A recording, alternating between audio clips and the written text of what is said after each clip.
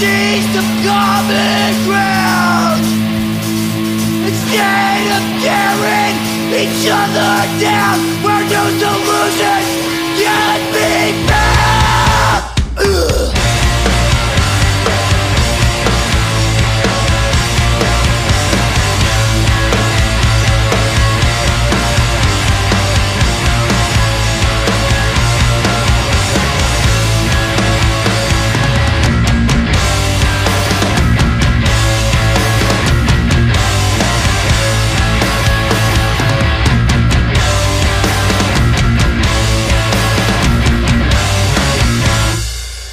I was really excited when I was hit up by Sean Youngblood, who is someone who not only that I admire, but has been a complete and total supporter of This Is Hardcore from the very first one in 2006. He reached out. He said he wanted to debut a track exclusively on the podcast, and it struck nerve from Philly, which for me is all guys that have come up and grown up in our scene. It's great to see them represented on Youngblood. Sean, man, number 49, and this one's going to be a banger for the kind of people looking for hardcore more like Desperate Measures and that early 2000 hardcore posse number sound. Struck Nerve delivers it to you completely. You heard the track, that's Common Ground. It's going to come off an LP called Rattle the Cage. Spoiler to the artwork, this shit is very classic. I'm actually amazed how good the artwork looks. You know, the guys in the bands have all been in other bands in the area. And, you know, Marty Williams has been in a ton of stuff, most known for singing for Agitator. But not only that, just somebody who's in the pit, every single band, every single show, just a complete and total supporter. Obviously have to give a big shout out to the rest of the band.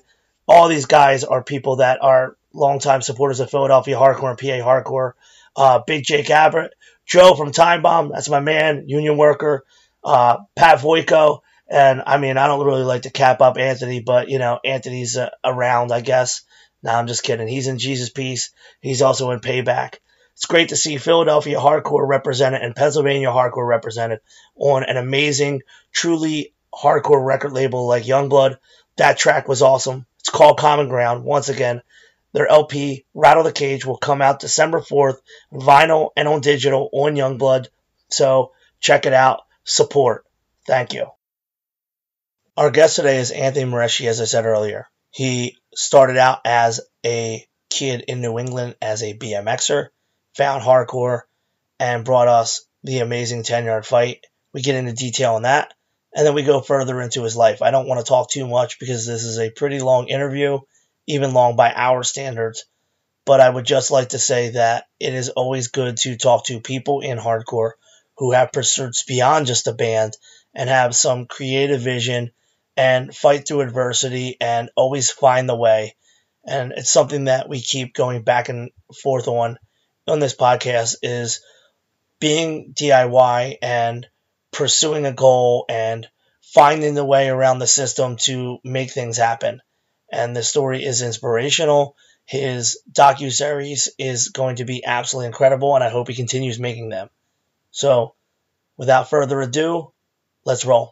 All right, I'm talking to Anthony Mareschi, also known as Wrench, who was the singer of 10-Yard Fight, but is more importantly today, as we talk to him, a director and someone who has given hardcore not only some amazing moments with 10-Yard Fight, and we're going to get into a lot of that, but it also has stepped out as a director on things like Chip on My Shoulder, also a docu-series that we talked about in previous episodes, Don't Stand in Line. It came out today, so that's why we're having him here on the day it comes out. So thank you for coming on the show. Dude, thanks for having me. I always start off with something simple to kind of get your brain working in the earliest days possible. So growing up, what kind of music was in your house? What kind of music was in my house? Honestly, it was a lot of like Frank Sinatra and kind of older like big band stuff my dad was into. Not much like, you know, classic, what you would think of as classic rock type stuff, which a lot of my friends, that was what was going on in their houses and their parents' cars. So you were a New Englander your whole life, correct? Yes. Other than 3 years where I lived in California. But. Oh yeah, that's right. Cause you had the Impact Band at that time, right? Yeah. So without that, where do you think, was it activities or just friendships that kind of drew you towards, whether it was punk rock or heavy metal, that first started getting you rolling towards the hardcore scene? Yeah. So it was definitely, I mean, I was always kind of like more of a just quiet kid, a loner. So I gravitated towards activities that you could do by yourself rather than team sports. I was never really all that good at those. So as long as I can remember, I was, riding my bike and trying to do tricks and silly things on my bike. And then when I discovered it was an actual real thing, which I think was probably like after I saw E.T., they had this bike chase scene with the kids. They were all on BMX bikes. I really started getting into that, and it's obviously skateboarding as well. And with those two things, punk rock kind of goes hand in hand. And I really like with hardcore. A lot of it I didn't really take to it at first until I started to hear what the message was, and then I really kind of gelled with the whole straight edge message. So for me, it was kind of the message came first, and then because at that point I was into, like alternative type, like The Cure and INXS and like, New Order type bands like that. Okay. But then I heard, but that message just kind of turned me, and it was like, I don't know. Go ahead. I was going to say with riding BMX and skateboarding, and that's a huge thing that a lot of people were first turned on to hardcore punk from.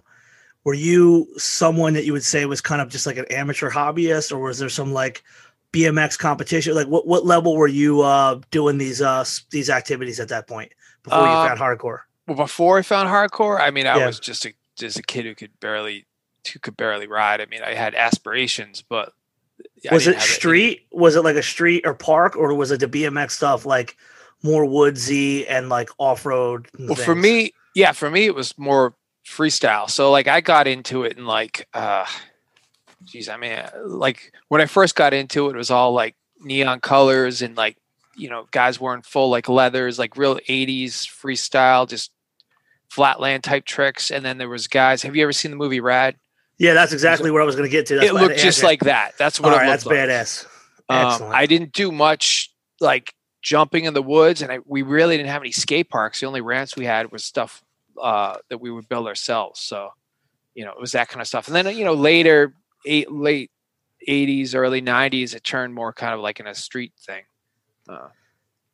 Now, was it local kids from school or just the kids skating or the kids riding bikes that you first started getting a glimpse of punk rock and whatever? Specifically these two guys that I rode a lot with. My one friend's name was Mike D'Amico, and he did a zine. It was like a hardcore zine, but it was also like had BMX and skateboarding in it. It kind of had everything. It's kind of like what I've been doing today, but it was just kind of a combination of everything. And he'd always come by my house wearing like, Youth Today shirt, Gorilla Biscuits shirts and all, and like playing the music. And to me, it just sounded real abrasive. It's kind of funny. It sounded super abrasive to me and I didn't get it. And then one day I remember him and my friend Tom showed up and they had a marker and they were Xing up. And I'm like, what are you guys doing? And they explained straight edge to me. I'm like, oh, I guess that's me. Like, that's how I always am, how I always felt anyways. A couple of years later, they were on to the next thing. But that's kind of what introduced it to me. And I remember vividly sitting in the back of he had this like old like Lincoln town car, just looked like a pimp car from it looked like the car in that Beastie Boys video, Paul. I forget which one. Anyways, this old Lincoln town car, and just sitting in the back, and he had a mixtape on, and then Slapshot came on, and it wasn't even a song. It was that straight edge chant, that chant they did before Straight Edge in Your Face. And at that point, it was like I could actually make out what they were saying, like what Choke was saying, and it just clicked with the angry little teenager that I was, like hating everyone that was like, I just felt like I didn't connect with anyone and I was alone. And then when I heard that, it just was like, yeah, fuck everyone else. This is how I feel, and that could be taken too far, obviously, but no, I think it connected with me. No, that's awesome. That's awesome. And then I just dug into everything else, you know. It was like, you know, Minor Threat nonstop for a couple weeks. And then, you know, I think Start Today was out at that point. Like, so this isn't even, you know, this is kind of like, I kind of missed the prime of a lot of those things. I remember like my friends would go to these, go talk about going to shows, and all I wanted to do was ride my bike. So I missed out on a lot of like really good shows that, you know, they would tell me about. Like by the time I got into it, Youth Today was gone. Gorilla Biscuits was, you know, I remember I was going to go see them, and then they broke up like a week before they were supposed to play. So I feel like I just sort of like missed that golden era, you know? I was basically raised told that I missed every great band. It was like almost like, well, you didn't see the Pagan Babies and you missed Turning Point, and I was young enough that I know about some of the shows that weren't in Philadelphia, like City Gardens, but I couldn't get a ride to a lot of them. Right. So like the Shelter show that Youth of Today played with Sick of It All. Yeah. When they came back and said, yo, you're never going to guess what happened. Youth of Today played. I thought they were like fucking with me because I was get told like, you didn't see Youth Today. You never seen Gorilla. No, like they really played. And I was like, I felt so like a loser. Like, fuck. I missed all of hardcore. How do you think I felt? Because I had offers and rides to go. And at the time, I was like, what are you guys, crazy? It's a nice day out, you know, because there was a lot of matinees. It'd be like you take the whole Sunday in the summer to go inside a club. I just thought they were insane. It's like, I want to go ride my bike. This is all I want to do, you know, like. But so what was the bug to get you into shows had with that same kind of like, fuck, I missed it moment? I guess it was partially that. Like I was like, when I connected with the music, I wanted to see it, and they kept telling me how like fun and how crazy it was. And when I finally did go, I was like, yeah, it's crazy, but I'm going to stand back here and watch this, you know? And like, really, like I'll be honest, like I never really got, like, I don't think I have the rhythm to mosh and dance. Like it was just nothing that was something that I wasn't able to do. You know, I would try to like stage dive, and I'd jump off and end up on, you know, the whole crowd would like, you know, part, and I just end up on the floor. So, you know, I think I didn't come into my own with it until,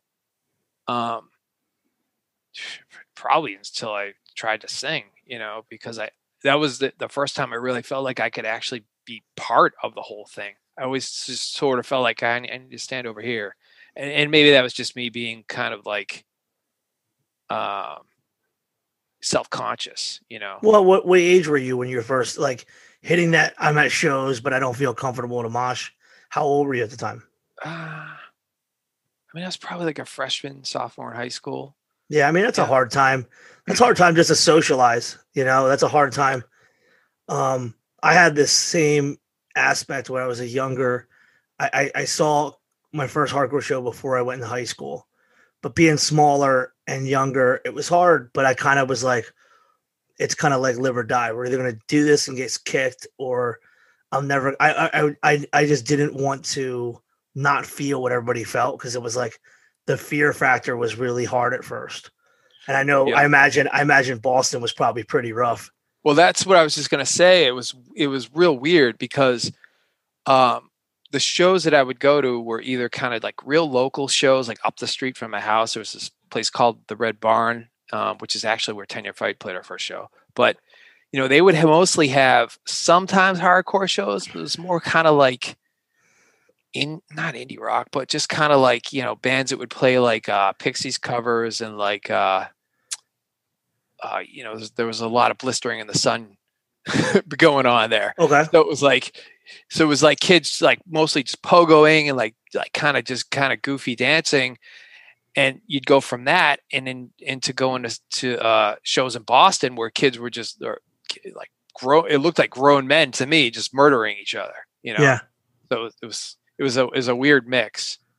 No, I had a similar thing, and I'm going to do a podcast on this where I basically just narrate for 2 hours and just explain that, like, you don't just show up and we're the coolest people in hardcore. Oh, no.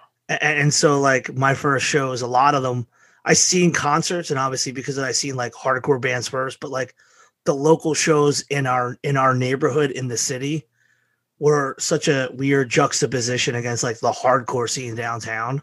Yes. Yeah. And you know, like you said, how you said there was like the Pixies covers. It's like the local bands from our neighborhood until we kind of linked up with the hardcore people were like either really sloppy punk or they were like sort of Nirvana bands. Yep. And that was very awkward for me because I didn't really fuck with that music, but like I was like, okay, my friends are here, I'm going. So I relate a lot to what you're saying. There's like this, Right. and then you would go downtown, and like I said in another episode, like there were straight up dudes with fucking beards and tattoos, Yes. and you're like, oh shit. Yeah. I mean, and that was the time when like if someone had tattoos, like it meant something, you know. It was a real fucking deal. Yeah. But yeah, it was so weird because like you were saying with those like Nirvana type bands or like, you know, Pixies type bands, when you're that age, like even if you're not that into that music, something there about it, the whole energy, like it's not the same as hardcore, but it's getting there. You know, it's like you feel like a little bit of a taste of it and you're just trying, you know, it's kind of like just, it's like a glossed over version of it. It's like a real safe, what's the word I'm looking for? It's like the kid friendly version of a Yeah. you know, hardcore show. Yeah. It's like the softened, like, I always use the term now, which is like I don't, you got kids, so you know SpongeBob SquarePants. Yeah. Yeah. And they have like the in the movie they have the Weenie Huts Junior. It's like no, you're not allowed there. Go to the Weenie Huts, like, Yep. And that's like, what it was. But it's like also like for us, and you know, I was younger than a lot of the people in hardcore in the city, so I was of age at them shows and younger at the hardcore shows.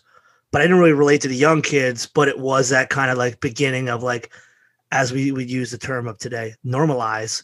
I was getting normalized to being in a like non-concert but show atmosphere. Yes. Yeah. I mean, I guess it's funny. It's like those were like, you know, once you started going into the city to the shows, it was like parental controls were off. It was just like anything could go.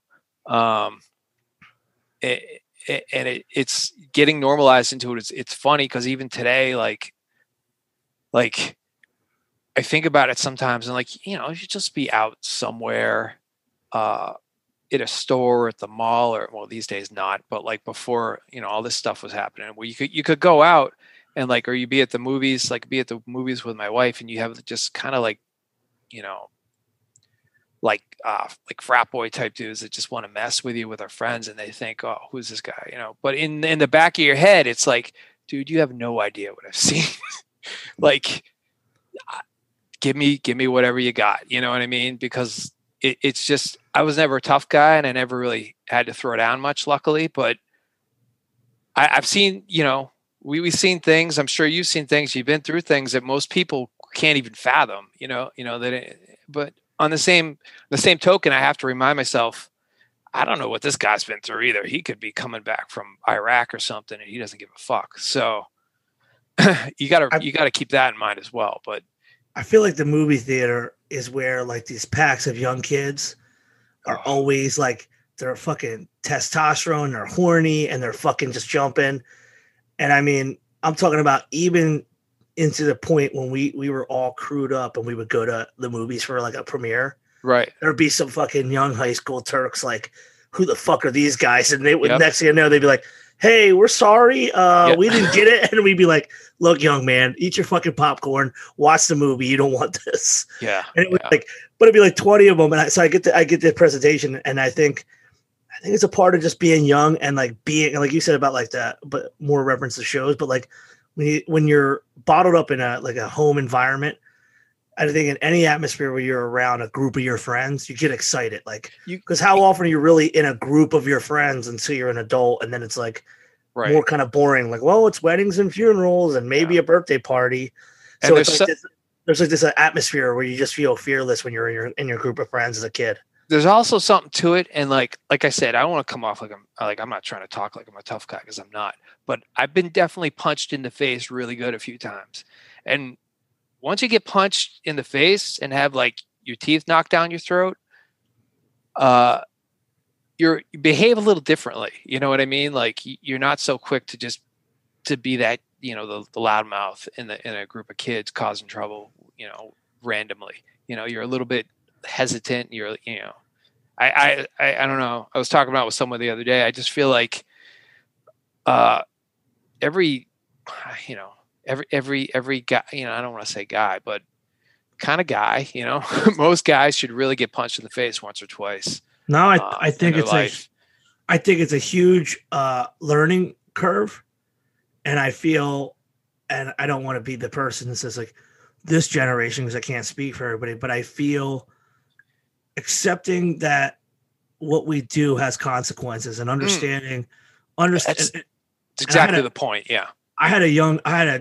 My daughter lived with me through her entire teens, and she was, excitable. And I had to explain to her, because I had a different perspective at the time. I said, every time you feel that you are trying to be aggressive with someone, you're accepting not only the violence that you want to put onto them, but what can come back to you. Yes. And for her, my point was, even if you are being the aggressor because you think you're going to have the upper hand, sometimes you have to expect the fallback to what's going to come from it, whether it's, hey, yeah, she's going to hit me, so I'll hit her harder, but you can get in a lot of trouble. And as a young kid, the trouble part didn't get it, but as a father, I had to say to her, like, hey, listen, like, I don't expect you to not defend yourself, but don't go looking for it either. Right. And I feel that younger kids, I see via only what I see the conversations on the internet, I feel like the projection is that they are seeking conflict, but I don't see the part of them that makes me go, oh yeah, these kids have really been like really out there, they want the rush from it, but not the consequences. And that's kind of it, I guess.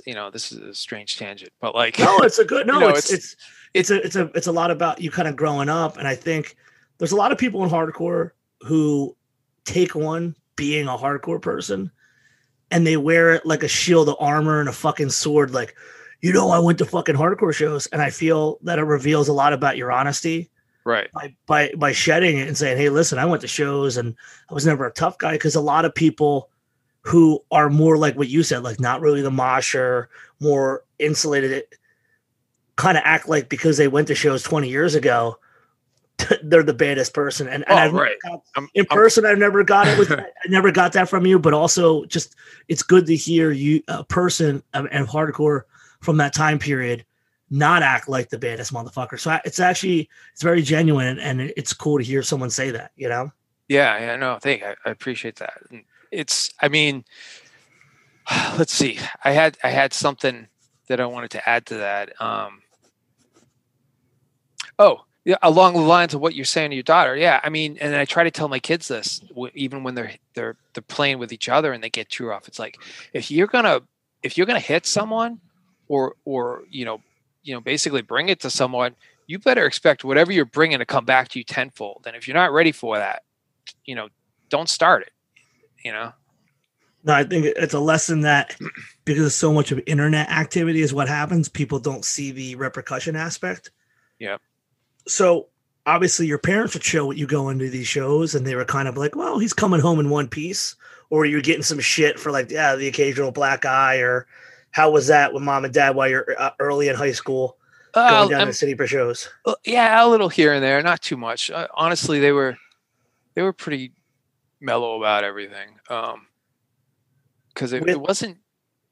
I guess because I wasn't like in 8th grade trying to go. If it was that point, I probably wouldn't have been able to get away with as many things. And I don't know, man. It was a lot different than it is now. I can't imagine letting my kids go down to Boston, even when they're like a freshman in high school or sophomore in high school, like right now. But yeah, somehow I didn't get in too much hassle from my parents. So you're going to high school with the kids that you were doing BMX with. Were there other hardcore kids in your high school? And that was or were you guys kind of like the lone hardcore kids in their school? There were some that were. There was definitely a group of us, and at that point, I was skateboarding. I was skating a lot more, and like most of the kids were I would skate with, and we'd end up going to shows together. And they were kind of, it's not that they weren't into hardcore, but they were just kind of into all kinds of stuff. They were just as much into like like what I would have called alternative music, like The Cure and that type of stuff, as they were into hardcore. It was just that they could get to hard. We could all kind of go to these shows together. And it was just easier access, I guess, than trying to like wait for, every 6 months to go to one of these, like big kind of like, rock concerts, So I think I feel like skate culture back then too was wide open. Yeah. Like you had skaters here that were really into like the Goats and graffiti stuff, but then also knew about hardcore, but then also were fucking around with raves. Felt like the skate culture was kind of like the weird intersection where all these weird subcultures that were blossoming in the 90s bisected. And I feel like the skaters carried on kind of like a little bit of everything from that. Yeah, no, I think definitely. And yeah, like the BMX, at that point in my life, I was still, I guess I was riding BMX a lot, but not as much. I was more kind of shifting towards skating because a lot of my friends that rode weren't riding anymore.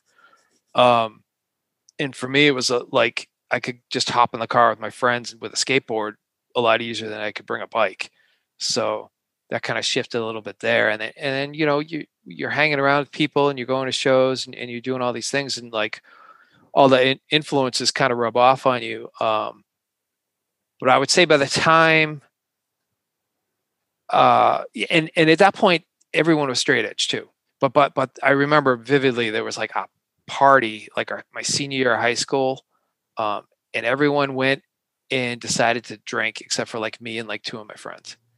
And after that, it was like, I don't know. It was.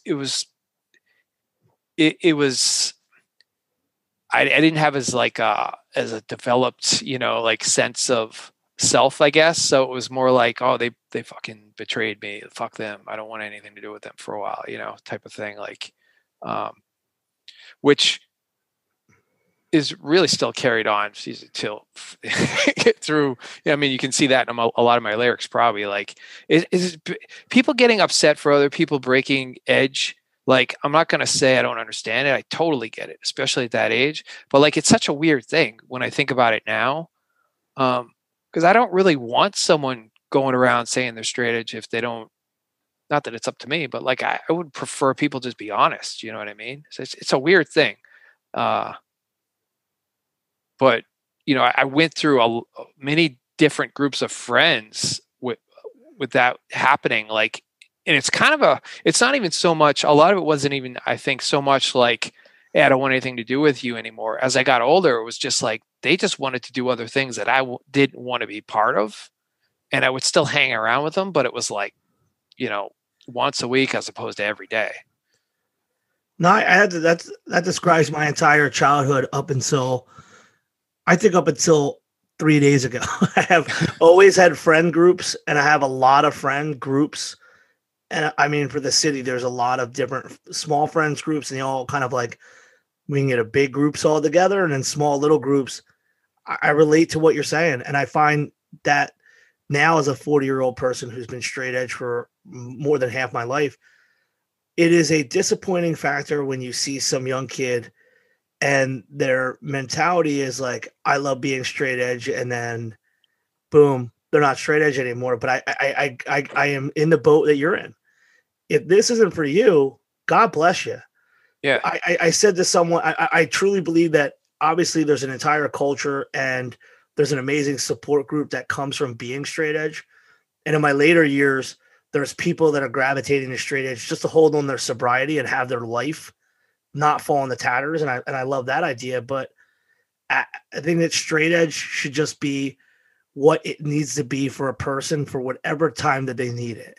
And it's on them. It's their commitment.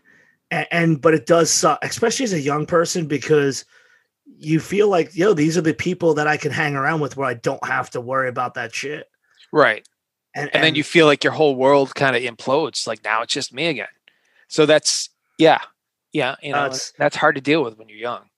And I find that we need to seek out, whether it's in your 20s, 30s, or 40s, you need to seek out people that do the best for what you are up to at that moment. You can still love the people that you don't see all the time, but you always have to find people that you're able to represent yourself the best with. And a lot of people get locked into bad social groups, or they're afraid to, like, man, I don't really identify what these guys are up to right now, but I don't want to, like, no one wants to be the person to walk away. But I've always been in a weird situation where I kind of lived between two neighborhoods. So I had friends and all that. And that started off so early that I was always able to manage multiple friend groups. Right. Now, sliding into where you are angry and you're straight edge, where does the first bit of, hey, I want to sing in a band come from? Oh, I mean, that was one of those things that I would, I think I thought about it in high school, and I'd always be like, oh, because I had friends that were trying to do different bands and stuff, but yeah, they actually did a few bands and they were good, but I always kind of had this thought in the back of my mind, oh, maybe they'll start some other band and they'll need a singer and I'll give it a try. But it never really happened. But and honestly, I didn't know if I could do it.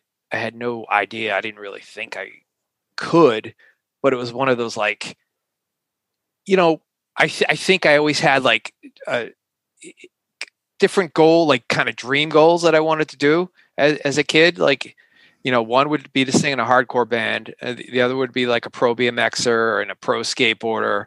And I just didn't have the talents for either of those two things. I didn't think I had the talent for singing in a band either. But I think the way it actually happened was I was living.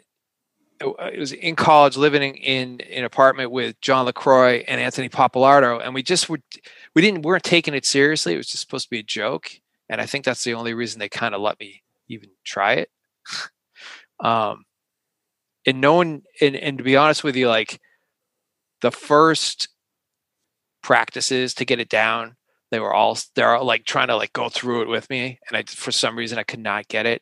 And then one day I don't know, I guess it just clicked. And but it wasn't until we actually recorded the demo that anyone could hear what I sounded like. And I just remember them, trying to like lay down a song and just being super nervous because I had no idea. And then they listened back and they came in and I truly thought they were fucking with me because they were like over the top, like excited. And I was just like, wow, okay. So you're basically hanging out with with some serious fucking musicians at the time, and you're like, yeah, we'll just do this. That's got to be a little intimidating because it doesn't sound like, unless you never really fucked with music as like a kid growing up, did you? No, I mean, I Not can't in play school or anything like that. I was forced to take piano lessons for a year or two, but like I hated it because now I wish I had tried it a little harder because I'd love to be able to play something, but I can't play an instrument to save my life. To be honest with you, like, none of those dudes really. So John just basically picked up the bass and started messing with it like a week before we had our first practice. Oh, okay. So it was way early in your career too. Okay. Yeah, like Anthony Papalardo had been playing and he had played in a couple bands, but he wasn't he was decent. He was the best of us probably, but he wasn't like super tight either at that point, I don't think. I mean, I'm not trying to be insulting, but like Ben Chusid, who was playing drums when we started, he had played bass and battery and some other bands, I think, but he had never really played drums. He just kind of was like, oh yeah, I just started playing drums, I'll do it.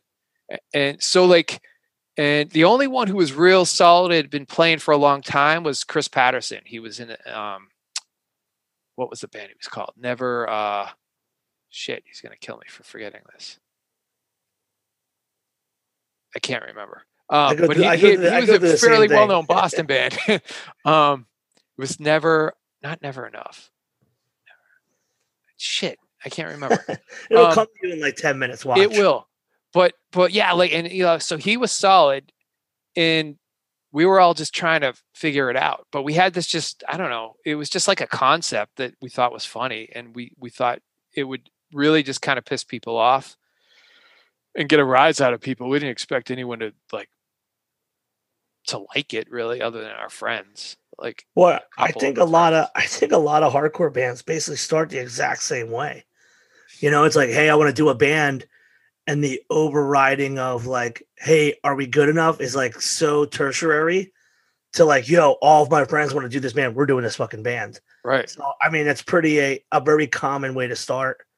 I mean, we always said it was kind of like just a joke that went too far. Cause like we would sit around cause we were all living me, John and Anthony Popolaro were all living together at the time. Was this because of college? Were you all living together? Yeah. Yeah. So they were going to Mass College of Art in Boston, and I was going to Northeastern, which was right up the road. So instead of living in the dorms, we got an apartment up in Mission Hill in Boston. And at the time, we were one of the first hardcore kids living in that neighborhood, which by the time I left, it was overrun by hardcore kids. Yeah, I was gonna say I've slept in many a house overnight in Mission Hill before or after a Boston hardcore show in Mission Hill. I mean, they started doing shows in the houses there. Yeah. At one point. But yeah, that was early on. It was pretty ghetto, or it was like kind of lower income, like families, like white families. And it was this weird, like, and then you had like some college kids moving in.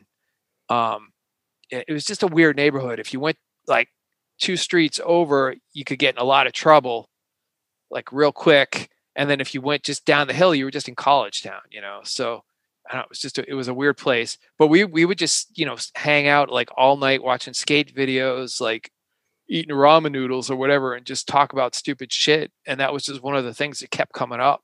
And eventually we just kind of made that, you know, put it together somehow. Now let me ask you something. What was your major in college at the time? I was I don't even know why. The only reason I went to college, honestly, was because my parents kind of really wanted me to go. I didn't want to go, but I went and visited Northeastern, and they had this amazing computer lab.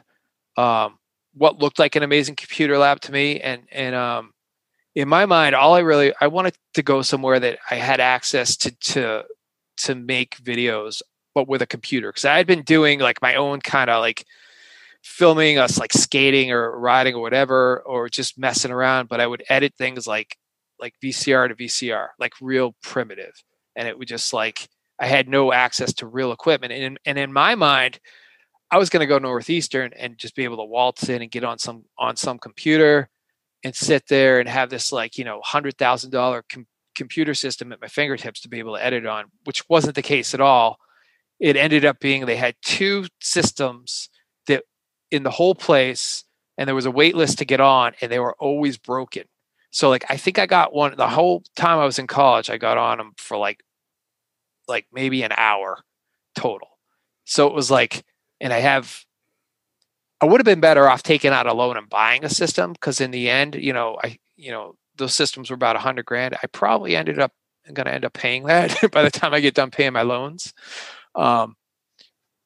So what I ended up having to pivot and do was graphic design, which I like too, but it was never something that I really thought I had that much skill in that I want to do for a living. I do stuff from like my own little projects, but I've never done any real paid graphic design work.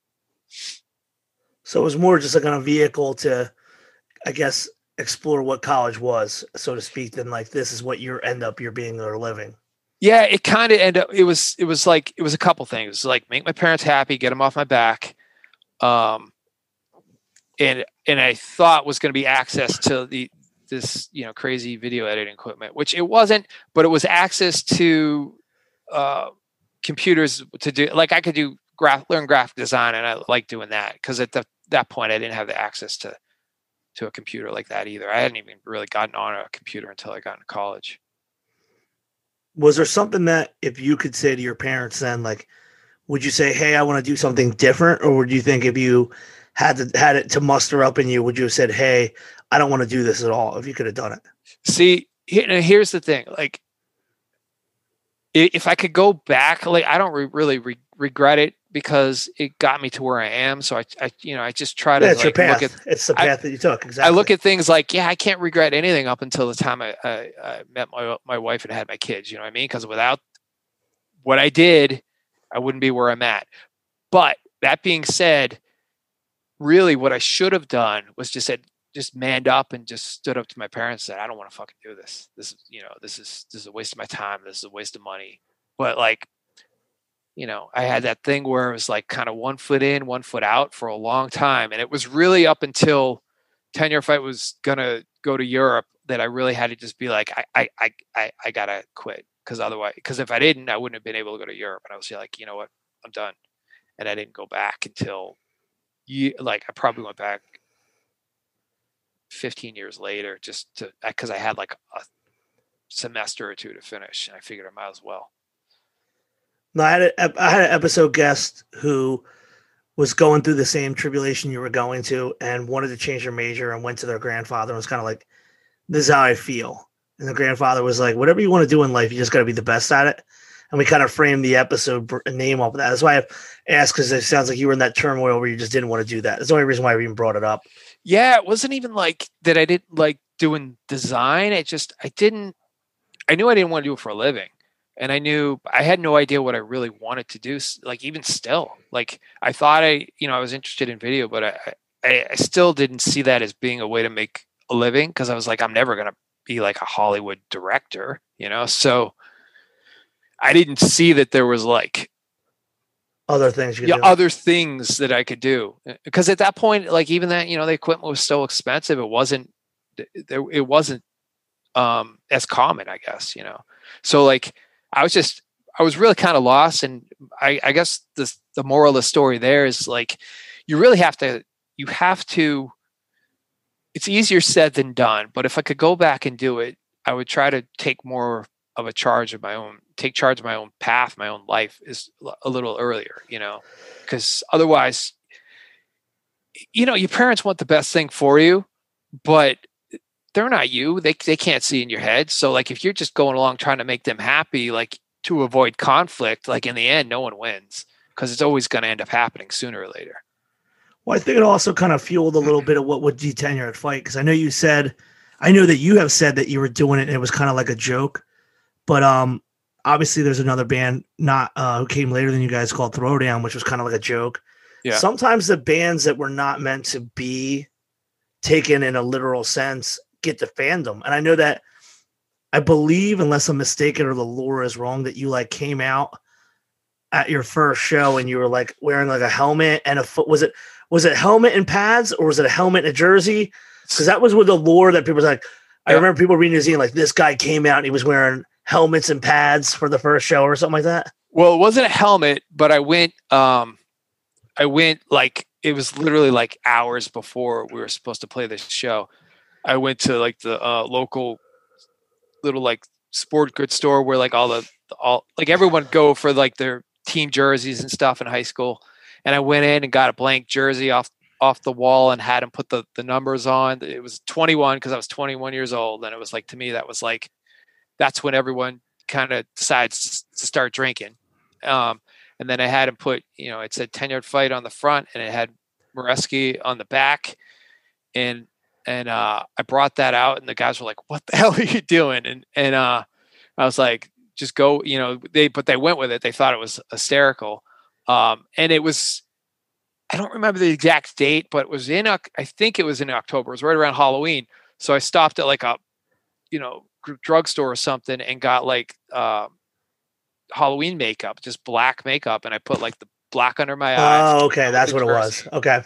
I wore like cut off camo shorts, which was definitely not really a thing at that point. That was just kind of like, people weren't really doing that. And I had like these old Nike high tops that I had in my closet for like, since like the 80s. And I just had this like full on like stereotypical, aside from the football jersey, it was kind of like the stereotypical like youth crew look going.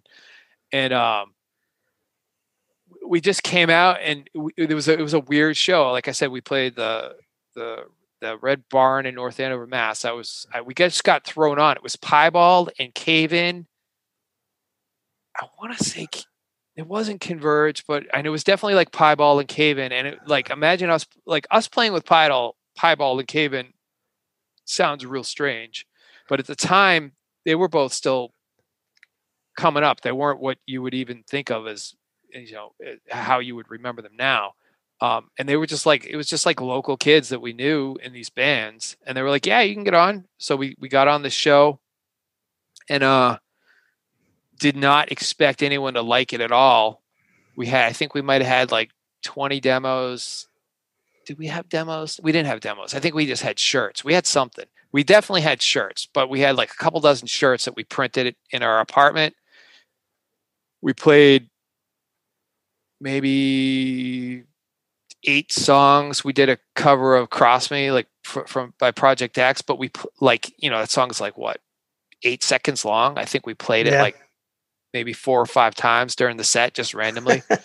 And we were just being goofy. And like, apparently some kids were into it because there weren't really bands playing that style of hardcore at the time. And a lot of kids might not have ever even seen it, No, I definitely feel that 10-Yard Fight, specifically when that demo came around, was the beginning of a kind of new era for that entire style, like a second wave of it, so to speak. And I know because of the Philadelphia area, the people that were going to shows were into some of the other kind of stuff, but that was like kind of like a call to arms because right after that, there were so many bands from the area that was sort of coming out, Well, yeah, it was, and I don't know who started it. Floor Punch may have started before us. I'm not sure, but they were definitely getting going around the same time. And it's funny because if you look at, those are the dudes that you would have thought would have done 10-Yard Fight because those dudes are legit sports, like into sports, where it's none of us really. I mean, maybe Ben and later on Clevo, but me and John and Anthony Popular were not into football, like really, For us, it was more of kind of like a gimmicky, like it was totally tongue in cheek, like a metaphor, almost just using it to turn on basically turn on the jocks in high school who would make fun of us for skateboarding or being straight edge. Like in my mind, it was kind of like turning it on them. That's why like the football thing was like even funnier to me. It's like we're taking your thing and turning it on you. But I think Floor Punch was definitely coming up about the same time. I remember getting their demo. Like I may have even gotten it. I think our second show was actually in Philly. I think it's Stalag 13. Does that sound right? It was. And that went really well. We had demos at that show and we sold out. Our first show, we had some T-shirts, maybe a couple dozen T-shirts, and we sold out of those. And I was just like, I couldn't even understand. I was confused by the whole thing. I was like, why would anyone want our T-shirts that we don't know? Because the kids that we didn't know were buying them. I was like, made no sense to me. I remember what was at that time, I was very much obsessed with hardcore in that way that if it said hardcore on it, it looked like hardcore, you're buying it. And I remember zines, because that was like might as well be the fucking websites of today, right. Obviously. So many people, when you pick up a local zine, we're talking about, 10-Yard Fight is bringing back the era of straight edge and all this stuff. And Philadelphia was really locking in on that. And I remember the big deal was like, you guys went to Big Wheel for Hardcore Pride, the 7-inch. Yes. And Big Wheel, as we learned from our episode 1 with Chris from Bridge 9, they were the big enchilada as far as like Boston record labels at the time. They kind of like, yeah, because they preceded they were there before Bridge 9 is what I was kind of getting at. Like that, like they were they were there before Bridge 9, and and I don't remember exactly, but I think like Ramo was the guy doing Big Wheel, and he had so John LaCroix used to do Extent Fanzine. Awesome, and he used to have them CDs every once in a while. The samplers, yeah, and they're fucking great.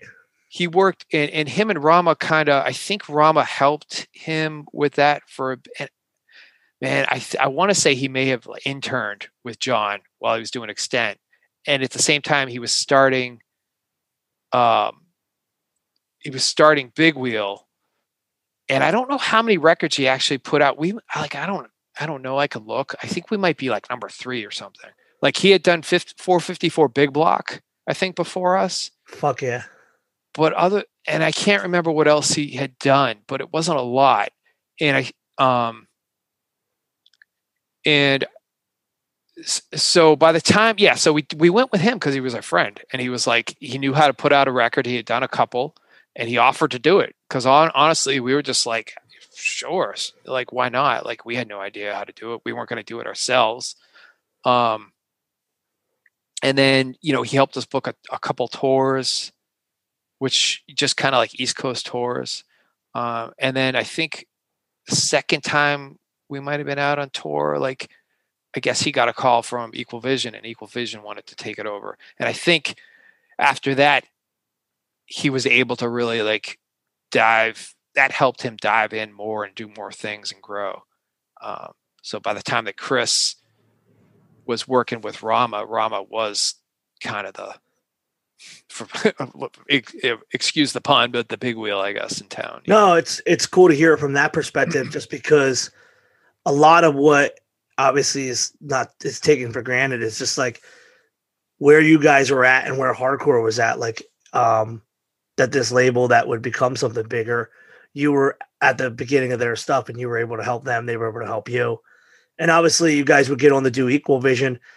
And what I was going to get to before we started jumping into more of the band activity was, I want to ask you if you think because of your displeasure or like, your discontentment with being in the major that you're at with college, why you were getting more like focused in the band. Do you think one helped make the band thing become a priority to you, or do you think you would have done it even if you loved your major in college? I mean, if I was totally in love with what I was doing at school, I may never have even gotten involved with the band. So there we go. But I mean, but because I didn't think it was one of those things that was, to me, it was kind of just like a pipe dream. It was like, oh, I want to be a pro skateboarder. Sure, if someone could grant me a wish, like a genie would come out of the bottle and give me 3 wishes, it would have been, a hardcore singer, pro skateboarder, pro BMXer, like all rolled into one. That's what I would do. But so 10-Yard Fight thing, like that really just kind of came out of left field. I didn't expect it to go anywhere. It wasn't like I said, it was kind of a joke gone far. It wasn't like there was no plan to do that to escape college, but once it took on kind of a life of its own, it's like, hey, here's another way I'm into this. I want to spend my time doing this. I don't know where it's going to go, but I know I don't want to spend my time over here, like at the school, just, throwing my money away. So I don't know if that answers the question, but.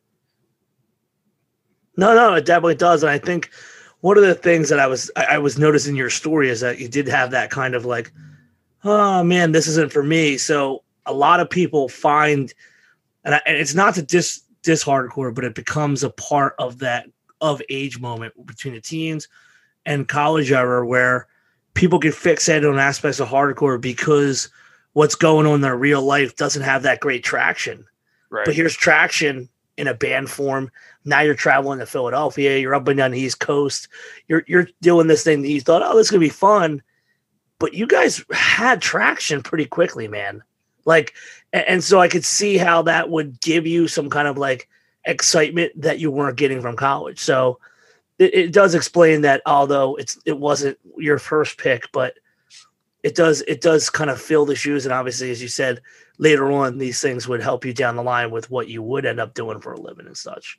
Yeah, definitely. It's the traction thing was weird because at that point, there was a sort of internet, but it was like we just like message boards. Like I had never even been on it. Like I had one friend of ours, Steve Kim, who would go on like these weird like great dude.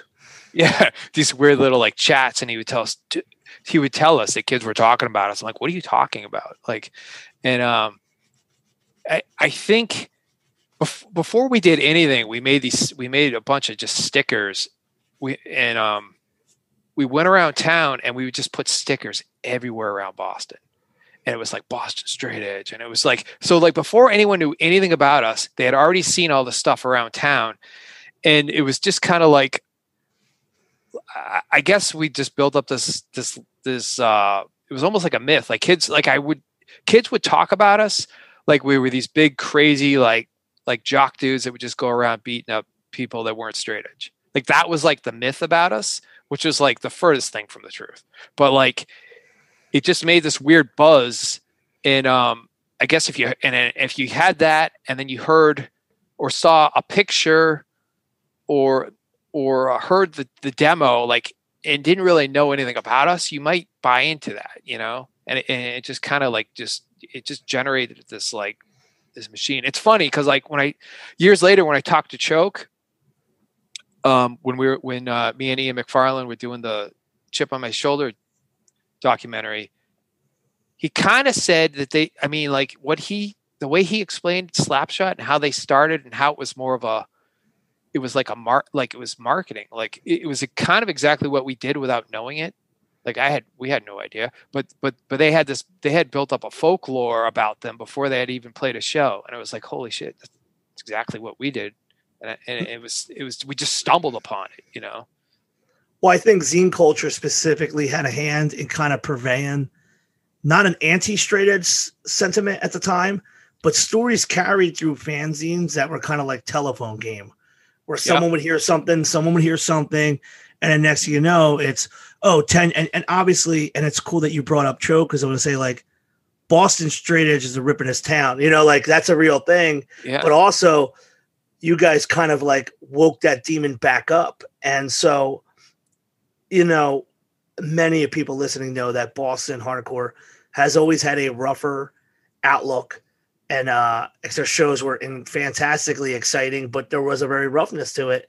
So it's not without reason that if you juxtapose kind of like the way that people were viewing people being straight edge, and the funny thing is like some of that straight edge momentum was coming from the more vegan and the more metallic stuff, but it was getting lumped on every straight edge band at that time. Like, oh, them guys hate people who don't do, you know, like, right. You know, and it was always weird because we grew up in a large group of friends. Some weren't straight edge, some are. And some be like, yo, some of them bands beat people up for not being straight edge. And we'd be like, yeah. And what the fuck, like, you know, like there's always stories, but obviously it was all because of fanzines and people not seeing it up front. Well, there was that whole, and I think this came a bit later, the whole Salt Lake thing where like, you know, kids carving, you know, straight edge. Well, actually that was a part of it at the time. Like that was like a moment because of so many, like, you know, it's like a thing, you know, you add a layer, you know, like, and so you guys and Floor Punch, and, you know, there was some incendiary vocalists who were in much smaller bands, like some, especially in Philadelphia, there was some more incendiary level, smaller straight edge bands. And, you know, our friends, I Hate You had a big hand in kind of like somewhat tongue in cheek, but then also not tongue in cheek. Right. You know, like there was a different era of hardcore and straight edge because you got, you know, the collective group of bands that didn't sound like Earth Crisis and those kind of bands are part of a big aspect of what would eventually become a huge part of the East Coast hardcore. So I definitely heard them same kind of stories. So it's funny you brought it up, and then also to tie it back into Slapshot, you know? Well, it's kind of, Slapshot, Judge. It was kind of like, so like when we started, like we're like, you know, one of the thing was like, it definitely Slapshot was an influence, not our sound, but like our kind of image. You know what I mean? We took the sports theme. They took theirs from a movie. We took our name from a video game, and it was like, it gave us, but we were like, you know, we'll take it one step further and use the metaphor. Like the whole demo is just like metaphors, you know what I mean? Of football metaphors. And it was a way to kind of like say this angry, you know, get the angry straight edge thing out, but kind of not hide behind it, but use the football metaphors so that hopefully people understood it was tongue in cheek and kind of a joke, but it was serious at the same time. Like the message was serious to a point, you know, we weren't trying to like beat anyone up or anything. We weren't about that, but we were still kind of angry about it. You know what I mean? Because we're coming from a place where it was like, we wanted to see Youth Today. We wanted to see Gorilla Biscuits. Like we wanted to see these bands or bands like them. We're playing stuff like them because we were still all about it. But like, there weren't many, like bands had moved on, like the sound had moved on, and even the straight, there was still plenty of straight edge kids, but it was like a different thing. You know what I mean? It was like, if the, I remember like the closest thing we had to a band coming through like that was Ignite, and going to see Ignite, it's not that people weren't coming out, but they weren't into it a lot of times. I seen Ignite at that time frame, and I feel like for as much as the records got a lot of fanfare, I feel like the East Coast didn't really understand what Ignite was all about. No, man. They weren't paying them their due, and it was one of like really, it made us kind of angry. So that was fueling it, and it's kind of, I guess, like, I mentioned Judge, like, hearing Mike Judge talk about it all these years later, how like, they were angry and they had these angry lyrics, but like, it sounded like they didn't really mean that either. You know what I mean? Like, they weren't trying to like incite violence, at least from what I can take from what they say about it. I mean, Porcell's kind of like the most posy dude you can think of. I know what really touched Mike in a negative way was the adaptation of the Hammers in the South Florida with Nazis and stuff. And it really that was like the antithesis of what he was looking for when he did the band. But I feel specifically with hardcore lyrics, especially at that time frame and in general, they're not literal transcriptions of what we really feel. They're supposed to be an outlet. It's emotion. Exactly. And emotion has to be raw. They're not literal. And I find that sometimes people take a literal sense, and there has to be some kind of storytelling and hyperbole that comes from saying something and getting it out and letting it be a release. And so I definitely, I never was like at a 10-yard fight show, man, any minute now, this straight edge gang is going to jump the woods. It was never the case. It was actually people excited. And I said this to, of all people, Jules from Side by Side. I said, I grew up in an era where there was a lot of straight edge bands excited about the old style of straight edge. So it was not uncommon. In fact, it happened like 2 separate times where I went to a show, and by the end of the sets of all the bands, you heard the entire Alone in the Crowd 7-inch. Right. Because the bands of that era were covering. One would do one would do the other. So like you got these, that's my actual basis to have such a love for that era of hardcore, because I missed it. Yeah. And to see all your bands covering them kind of was like, well, fuck, I got to learn this too. Like, fuck, it's one more bands I have to learn, because you constantly heard these covers and you guys actually sowed the seed again for that kind of stuff. And I think it's important to understand that. And I want to thank you guys for doing it, just because what you guys were doing and excited about instilled, and then, sowed the seed to us, and then for us to do it again, like it was important you guys were doing that. No, thank you. I appreciate that. But I got to be honestly, like I said, I think Floor Punch was starting at the same time. I think we were really just right place at the right time, because if we hadn't done it, someone else was bound to do it. I mean, Fast Break was starting about that same time. Of course, I mean, they were a lot younger. Well, that's what I'm saying. By the more like the proverbial, you guys, like there were so many bands, right? Like it was like that, and it's kind of like what they say, like not a unique invention or discovery, but it was kind of like a multiple discovery scenario. Yes, there were literally bands in Boston, Connecticut, not in Long Island, but definitely in Pennsylvania, South Jersey. Like it was just popping up like boom, boom, boom, boom, boom, boom, boom. Well, it was a cycle, but I think you know it now. You see it now. Like every couple of years, like hardcore goes in cycles. But at the time, absolutely. It was so new. I don't know if we even knew that. And we weren't like smart enough to think about it that way. We were just angry that what we liked went away, and we were tired of what was going on. Like if we had sat back and waited, someone else may have done it, but I know other bands did do it, but I'm sure someone else from Boston would have come up and done it at some point. But again, it also, I don't know, it sort of goes back to like one of the biggest things, not to turn it too much, but like one of the biggest things I learned from hardcore is like, if you're not happy with what's going on, don't complain about it. Just get up and do something better. Do what you think, do what you want to see, make what you want to see, make the band you want to hear, that type of thing. And, I think that better than anyone. No, and that's going forward to talk about what you did with Don't Stand in Line. You and myself and everybody else, where we're able to, we need to showcase the kind of people that became the doers, that saw an opening or an opportunity or a window where they said, "Hey, I either can do something someone did in a different way, or has anybody done it this way?" And I feel that because hardcore is a DIY culture and it's so malleable, at any given time, some kid could wake up with an idea and move it forward. And especially with the rapid technology that lets ideas move so fucking fast. Like you said about that editing software, that's like $100,000. I bet that software you have on a reg. I'm not really too familiar.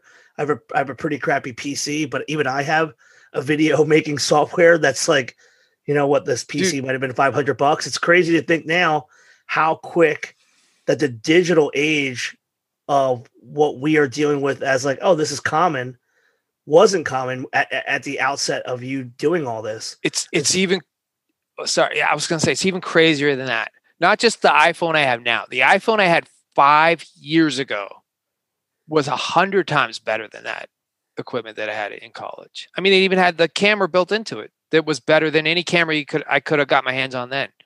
Yeah, so it's amazing. So this is an important factor for people listening. Is like the tools that are in the hands that you guys have now are what people, but we're talking about then, would dream to have. And so hardcore is so malleable. I think exactly what you said is important to touch on. That if you want to do something, start something, people will support it. And I mean, so we're not gonna talk about every single 10-yard fight show because there's so much more cool shit that you've done later on. But I think it's important to mention that, I mean, we really have to just look at that time as like that was a golden time. And in linear progression, was you stopping going to college to go to Europe first, or how did it work? Where it was like Europe, and then you were like, "Hey, we're gonna put this record out," and then tour? Or how did it work? Where you end up doing all that stuff and then saying, "Hey, we're gonna break the band up." Give me how it went from the beginning, middle, and end, so to speak. Yeah. So let's see. Shit, had Back in Track come out yet when we went to Europe? I think it was out. I think we're on the plane to Europe New Year's Eve. I think it was going 97 into 98, I believe. And at that point, I had taken a semester off of college, and like that fall, winter semester or whatever, like I had taken that off just to work and trying to figure stuff out. And we got this offer to go to Europe, and it was kind of like, my dad was basically looked at me. He's like, either you're going back to college or you're going to do your band, make a choice, which is something I wish he had said to me years before. But it's really something that I should have said to myself years before. So at that point I was like, all right, I'm going to be done with college. I'm doing the band. I'm going to see where this goes. So I believe that was 98. Yeah. And then we did a summer, Europe was awesome. We did that. And then we did a summer tour in 98. We did our thing. We just kept going. We put out The Only Way. I think that came out at the end of 98 or the beginning of 99.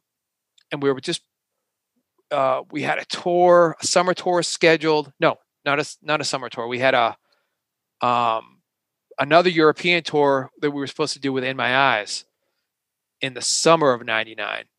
And then, which when I think about it now, like, I don't know why the hell we broke up before we did that tour. That was a real bad move in hindsight, but I don't know what was going on with us. Like, we were arguing about the stupidest stuff. I know part of it was like me and John LaCroix had wanted to move to California. Like, we were literally supposed to move, I think. Well, that's not true. Like, if we hadn't started the band, we would have been out there already, like a couple years before, probably. Okay. So in the back of our minds, we're like, man, this thing is going, like, this is great, but like at some point we wanted to get out there, and because we weren't like under the impression that this was going to be our life. You know what I mean? Like we're not gonna do this full time. Like, you can't. It's because we had seen other bands try to do it, and it's like we had talked about it. It's like, okay, I'm getting all over the place. Me and him wanted to go out to California and just start. We wanted to get in working in the skateboard or BMX industries or something like that. You know, he wanted to do he was doing graphics design, was laying out magazines. Like he wanted to get his thing going, and I wanted to get my thing going.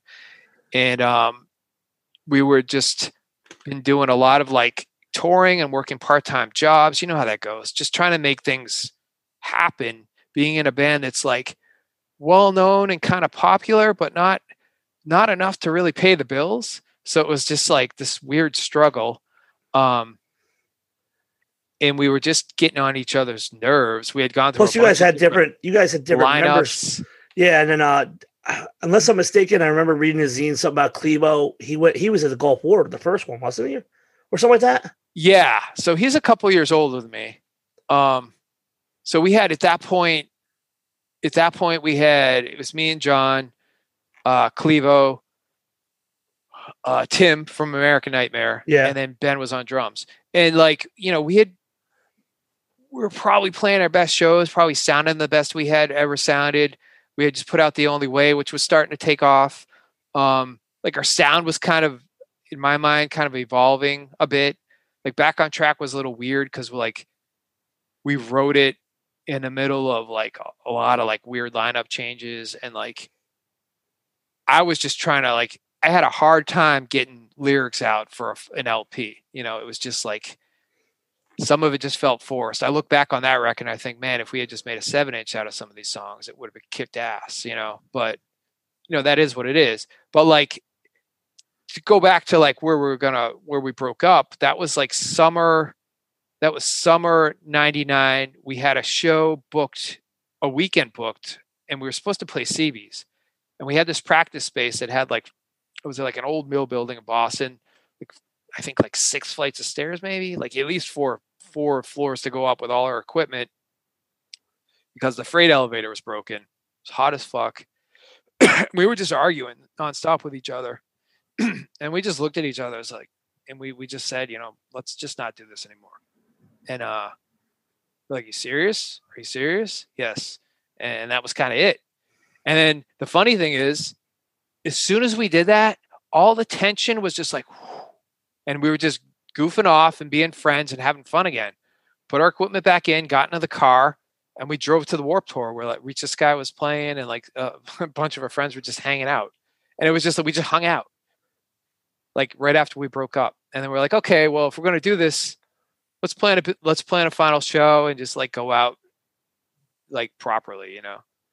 Well, I feel like at that time frame, and I know we kind of glossed over it, but so for people listening who are not dyed in the paint and don't know every single move of the band, you know, 10 Yard Fight was pretty well known in the East Coast. And as he said, hardcore shows were at a different level then. I mean, there were the Earth Crisis and the Madballs and the Marauders. You guys might have played a couple shows of them. Yeah. But 10 Yard Fight was playing in Philadelphia, a place like the Stalag 13. In fact, the last time that I saw you before you guys broke up in the city was with Reach the Sky at Stalag 13. And I remember because Wes was a roadie there. We were mosh, you know, like, and you know, here's a band that you could go, and I was traveling all over the East Coast at that time, even out into the Midwest. There was 10 Yard Fight shirts all over the place, but it wasn't a moneymaker. And you guys had actually signed to EBR, which was Steve Reddy's project. And, you know, that's a pretty big deal. And the presentation of the band was like, this band is going to be fucking bigger than Madball. But at the same time I think that you put a lot of pressure on a band to perform. And I know that there is almost a tension that comes from, as you said, like there was other aspirations you guys wanted to do.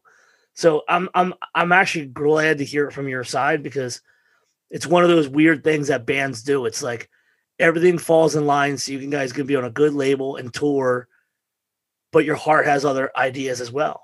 Yeah, and it's not that, I don't want to say our hearts weren't in it. No. I'm not saying that. What I was saying is you had other things that you'd also like to do. So doing a full-time band would have kept you from that whole doing things professionally elsewhere. So that's what I was getting at. I'm never saying that It's never saying that you weren't into it, because no, that's the opposite. You guys were on stage. It was balls to the wall. And that was actually one of the things that was cool. It's like you saw a 10-yard fight. You didn't see someone staring at the back of their, like, you never saw the back of somebody unless they were tuning. You guys were all out. We tried not to. I'll say I had a show here or there on some long tours where the crowd wasn't great, where I probably didn't give as much as I should have. But that was a thing where we said, like, if we're going to do this, we have to go out there. It doesn't matter how many kids are out there. We have to go off every night is just as much for 3 kids as we would for like 300 kids, So, yeah.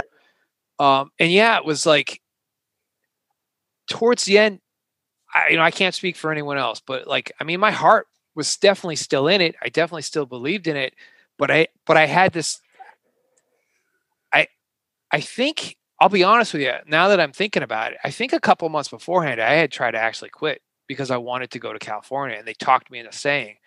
And I wasn't the one who was like, let's end it. I don't think when it actually happened, but as soon as someone else said it, I jumped on because I felt like I didn't want to resent the band for not being able to do things, other things that I wanted to do, that was the last thing I wanted. So, and I don't think I was the only one feeling that way.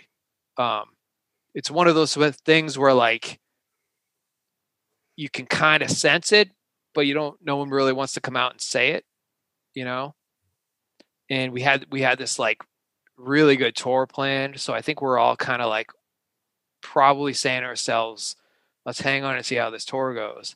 And then we just sort of imploded just because we didn't want to deal with carrying our amps up and down stairs. It's like, all right, this is ridiculous. Like it's funny because we did way more than we ever thought we could do, like more than we ever dreamed we could do. And I'm sure other bands would have looked at it and been like, why would you throw that away? I mean, I remember coming back from loading out to go to Europe, putting our equipment in the freight elevator, and seeing like on the way out was another band, because we had this big like mill building was a big practice space building, all these different all these different bands practice in this building, and a lot of them were just kind of like local bar bands. They never left. They never went up like to the next town. They would just play covers in bars. And so these guys in the practice space next to us would hear us playing to them, what probably sounded like absolute crap. And they're in there playing this intricate, like crazy, like math rock stuff, or like real musicians, And they asked us, oh, where are you guys going? Or actually, I think we asked them, and then they told us, it was like coming back from like a bar down the road. And then they asked us where we're going, and we're just kind of like, just kind of felt bad, just kind of looking down at her shoes like, we're going to Europe. And they're like, what? Like they had no idea, like no concept that you could actually do that. And they were just like asking us all these questions. And it just kind of goes back to like, I don't know. It's what's so cool about hardcore, that you don't need to sit around and wait for permission. These guys were waiting for permission. They're waiting for some rep to come in and just sign them. They thought they were going to just, be discovered, which I don't know, man, that doesn't happen too often. Now you were about to discuss. I don't know if I answered your question, but no, you absolutely answered it. Now you were discussing before we kind of went off onto that thing, and so you were setting up what we would know to be now the beginning of Edge Day. Without knowing it, and can't really take credit. Honestly, I got to give that credit to Sweet Pete, because he's the one who came out and said it. And if he hadn't actually said that on the microphone, he kind of by giving a name to it, it made it like something to try and replicate, I guess. Because if it was just like, 10-Yard Fight's last show, they're not going to do 10-Yard Fight's last show a year later. You know what I mean? No, in fact, I got lucky enough to go up to 10-Yard Fight's last show as Edge Day. I was not straight edge at the time. It's interesting that we were talking about the show that I said in Philadelphia at the time. At the show that you guys played, we were drinking these little Mickey's grenades and hanging out with Crazy Bob, who would eventually go from being a Regis guy into Bane. Yep. But my friend group was like I said, I had like small groups, big groups. The guys, one who was a former roommate of mine, we would hang out and drink and get into trouble. We go to Edge Day in October.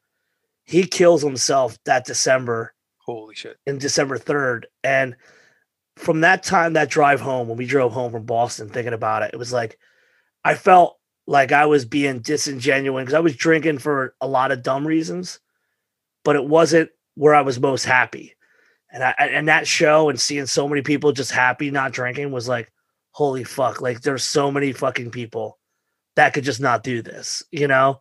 Right. And I said this to both Ben and I said this to John when we were talking about doing the 10-yard fight reunion. Like, there's a huge aspect where had I not gone to Edge Day, I would have not have gone and become straight edge less than 2 months later. Well, that's cool. That was insanely impactful to be in a room where people were like way out and about, like fucking like, not that if you're not straight edge, I'll kill you, but people very psyched for both you guys and Floor Punch. And that was like a moment where like, okay, there's so many people that are like this and have this feeling I'm fucking good. And I just wanted to tell you that was a very impactful moment for hardcore. And obviously, as someone who's booked 2 Edge Days here and looks forward to anytime there's Edge Day shows every year, that the impact is still felt. You know, whether or not you guys planned it or not, you guys had a huge impact just by doing it and give everybody that day. Yeah, thank you. I mean, yeah, it's crazy that people still talk about that. And I mean, I think a lot of people have no idea, may not even know where it comes from. But, you know, I see just random people that will post about it or ask about it sometimes on Facebook that I don't even know that I didn't even realize that they were into hardcore. Because at this point, like maybe 21 people years. I know from other places that like, and they don't even realize that, sorry, they don't even realize that, I was in this band. Like sometimes my wife will talk to people she works with and somehow or another it'll come around and, they'll be like, you mean, wait, 10-yard fight? Like that's your husband? And it's the weirdest thing. Cause like, you know, we're not some huge band. Like the fact that anyone remembers us, like it just shocks me, you know, it's, and I got to thank you for letting us play that. This is hardcore a couple of years ago. We really had no idea what to expect, but, no, it was everything. It was everything that I wanted it to be. And, but like with you guys and Edge Day, it was just the spark that you guys had kind of walked into with you guys in Floor Punch, and it was meant to be that way. And one of the last things we'll really talk about with 10-yard fight for a bit is the following year I go to Massachusetts for the second Edge Day 2000. Yeah. And we have to sit down. It's so cold. We're in line. And at the time, like now I'm straight edge for almost a year. All my friends jumped in the punishment van. We went up there and some of the dudes weren't straight edge. We're going to fucking go up there. And we froze our asses off and we get in line. We're so psyched. And we sit down and we get to see the 10-yard, like this like 10-yard fight thing. And we're like, holy fucking shit, man. Like it was psyched. It was awesome to go up there. It was awesome to see that. And that's actually, Bane had been playing, but that was the first time. And I said this in their documentary. Yeah. That Bane set was the first time I seen people really go fucking crazy for Bane. And that was the first time like I got it. Like, oh shit. Like I'd seen him play a lot down our way and I didn't see that reaction. And obviously you guys got up there, did some songs, and then the finale with Sweet Pete. It was another epic night. And again, it was cool to see 10-yard fight kind of ushering in the second Edge Day just by that's the way it started off with your video. And I think we handed popcorn and shit. Yeah, I don't remember the popcorn, but I do remember, I'll be honest with you, like to hear you talk about it that way makes me feel a little bit better, but I always felt like we had really good intentions to premiere that thing. And I don't, you know, I just feel like in hindsight, it might not have been the best idea to make all these kids sit and patiently and watch an hour-long video when all they want to do is kill each other and like dance and like sing along.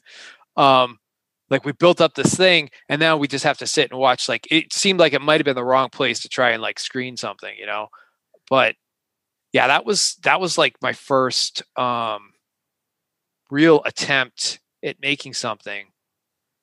And that's what I would like to get into. Why don't we go through the process from the time when you guys stop, or was that video in process before you guys decided? Like how that, because I know you had a big hand in that. Walk us through that video and the whole thing, please. Right. So I gotta back up a little bit. So like probably after I decided that I was done with school, right? We go to Europe, I come back. I had to get some kind of job. So like I started doing temp work and I like just do like, you know, like data entry. I think I was delivering pizza. I was doing all kinds of different stuff, but every day, like if I had an office gig, like some days I'm sure, you know, how temp work, you know, they call you in the morning and sometimes it's for the day, sometimes it's for 2 weeks. And a lot of times like the stuff they had me do, you know, I get through it and then I just sit there, playing solitaire or something. So I start looking online for like actual jobs and I would just search anything to do with video production, like anything. And it was like, I'd see maybe one thing like every 2 weeks or something, and I'd apply to anything that had anything to do with video. And eventually I got a reply and went and interviewed at this place, and it was doing like technical support on these video editing systems. At the time, it was Media 100 was the system, and these things were like they probably started at this point at like $50,000. Just to install one of these things. So, and this was like similar to the system that I was trying to get on in college, but couldn't get on.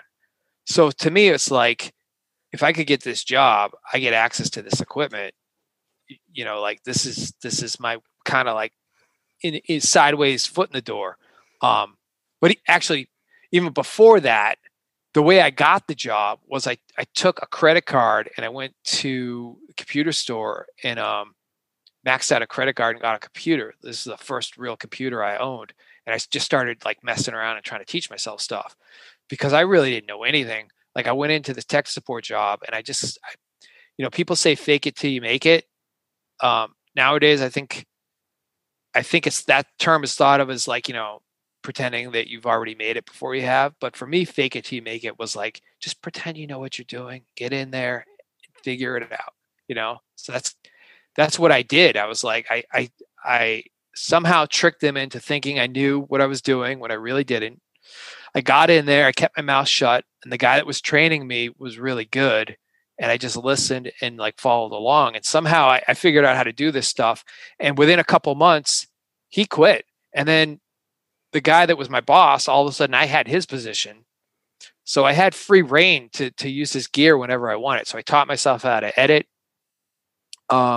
And so that was like 98 into 99. So after when we set up the show and like somewhere along the line, and it wasn't from the get-go. It was probably only like maybe a week ahead of time. We were like, we should make a video out of this. Excuse me. So I was like, well, how are we going to do this? I'm playing the show. I can't really film it. So I called bunch of people I knew.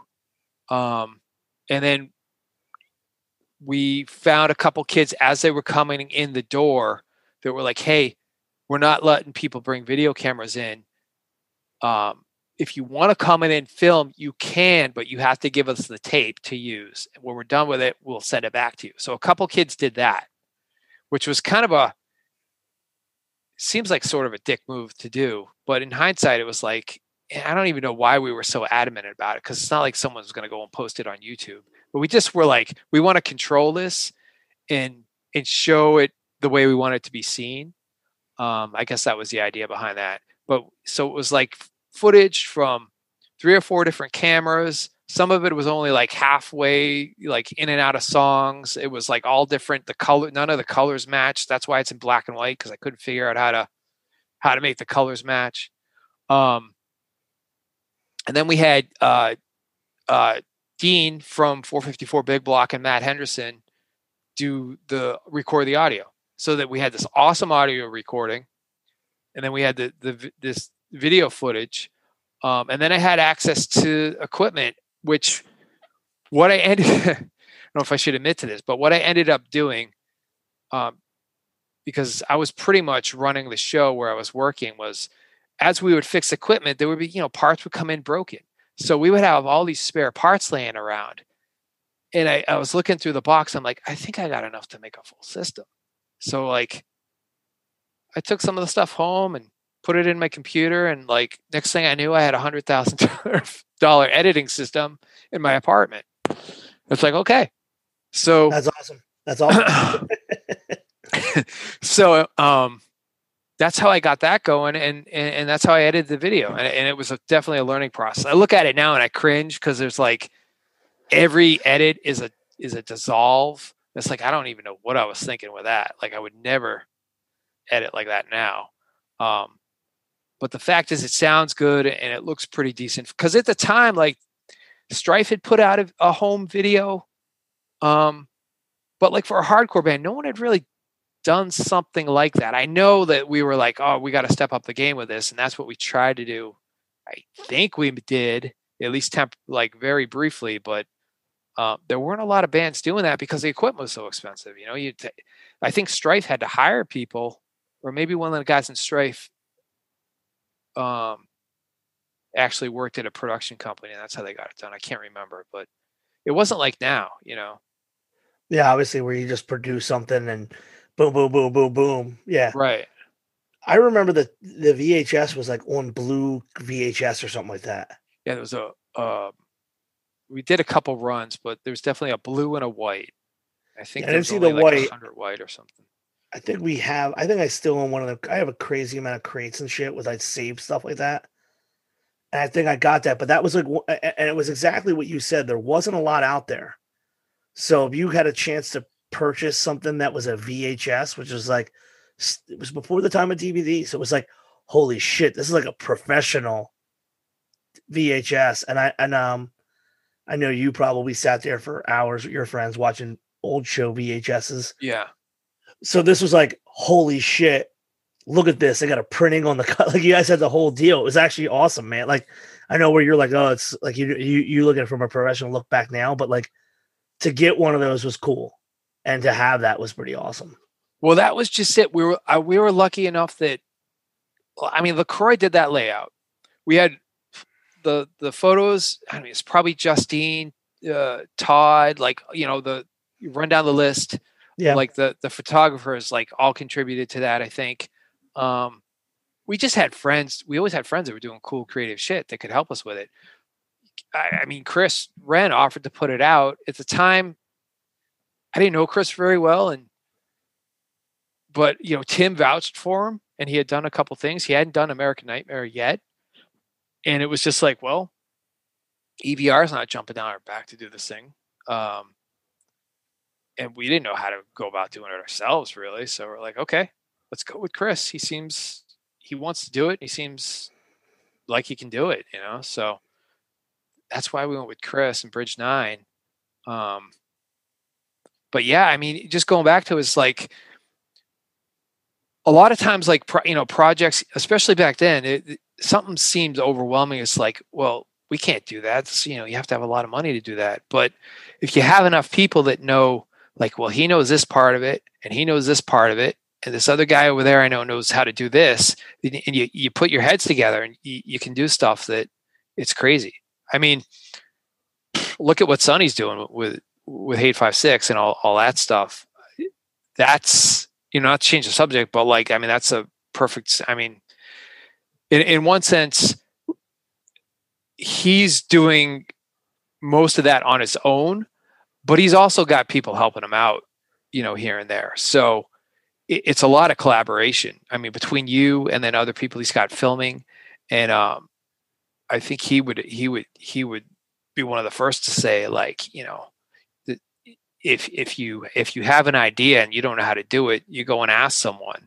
And if you can't find someone that can tell you, look it up, and you just keep experimenting and figuring it out.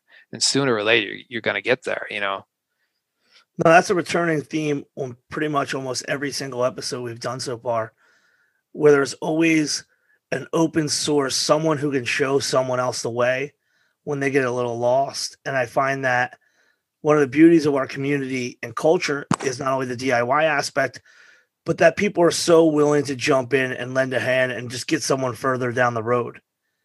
And it's like from when we needed the help to now where I'm in a different position where I'm trying to help other people continue on. It's exciting when someone has an idea and you get the opportunity to kind of like push them further down the road with, hey, well, I don't know this, but talk to this guy. I know a lot of people that know how to get shit done. And that's how I've gotten so much shit done. right? So I'm always going to be open to the idea that if someone asks me, and it could be anybody, I say, hey, yeah, this is how this happens, or here's the guy you really want to talk to if you want to learn how to do it. So I think it's fantastic that you were able to do all that to make that tape happen. Right. And even going back, I mean, look at, like, I never would have thought we could get like a professional audio recording out of that. But Dean and Matty, dude, Dean has had his hand in so many good records, and obviously Matt Henderson is a fucking legend. Well, so right, yeah. You really couldn't have hit it out of park even more with all that, And coming full circle, like when later on when I went to work with Ian McFarlane, we did this Agnostic Front live at CBGB's DVD. Who did the audio? Dean and Matty. So like it's just a crazy thing where within forget even about BMX and skateboarding, but within hardcore, there's so many people that know how to do so many things. There's really nothing you can't do. Like if you look and just talk to enough people, because someone knows how to do it, and there's going to be someone that's going to want to help you figure out how to get that thing done. Like you said, like it's more in hardcore than anything else, I would say. Like skateboarding, BMX, great, but like the most help, like I think, always comes from the hardcore scene. No, I would agree. I feel like our culture is just ingrained to help, even if it doesn't directly fall on our laps, the benefit of it, because we all know it feeds the culture. It's like it's like the wheel on the mill, the water that keeps it spinning, everything keeps going. So at what point between this video and do you get to California? So let's see. I was working on that video. I was working on two things that summer. So, okay. That show happened in October 10/17/99. At the same time, I had started with a friend of mine, working on trying to make a BMX video magazine, because there was people that made there's this video magazine in BMX called Props, and then there was 411 video magazine, which was skateboarding, and our idea was to try to kind of like, they were definitely different styles, and I loved Props, but I really loved 411. Like I leaned a little bit more towards their style. And as far as like the editing and everything went. So my friend Sean that I was working on with, like we pretty much were in agreement. Like, let's make something that's kind of similar, but but my idea was this, to make it a little different. So we're not trying to directly compete with Props, because they were the shit as far as BMX video magazines go. They were the only thing really going, and like they were huge. So it's like, well, let's do this. Let's not put it on VHS. Let's put it on CD-ROM. I don't know if you remember CD-ROM. Yeah. If the kids out there know what the hell that is, but before the internet and YouTube, because like back in '99, to put a video on the internet was like near impossible. So we wanted to get it out there digitally. So I spent a couple months taking classes and learning how to make CD-ROMs, because I didn't know how to do this, but I was like, well, can figure it out. So we were editing this, and I was learning how to make this like CD-ROM, and I got that done, and I got the 10-yard fight video done and delivered to Chris Wren pretty much both the same week, like maybe a week before me and LaCroix packed up the car and drove out west. Like it was like down to the wire. And then I got a couple, like, because I learned how to make CD-ROMs, like who the hell in the hardcore scene knows how to make CD-ROMs? I got a couple of gigs from Big Wheel and a couple gigs from Bridge 9 doing that, helping them out with that stuff. So I think I might have done, I can't remember what I did. Maybe there was a Piebald CD that had something on it that I helped with. And then, excuse me, I can't remember what I did for Bridge 9, but I did something for them. But it goes back to like, just fuck it, just figure it out, So I know you were doing that and you were getting involved, I would say, at the grassroots of trying to do your own thing. Right. Just emulating people.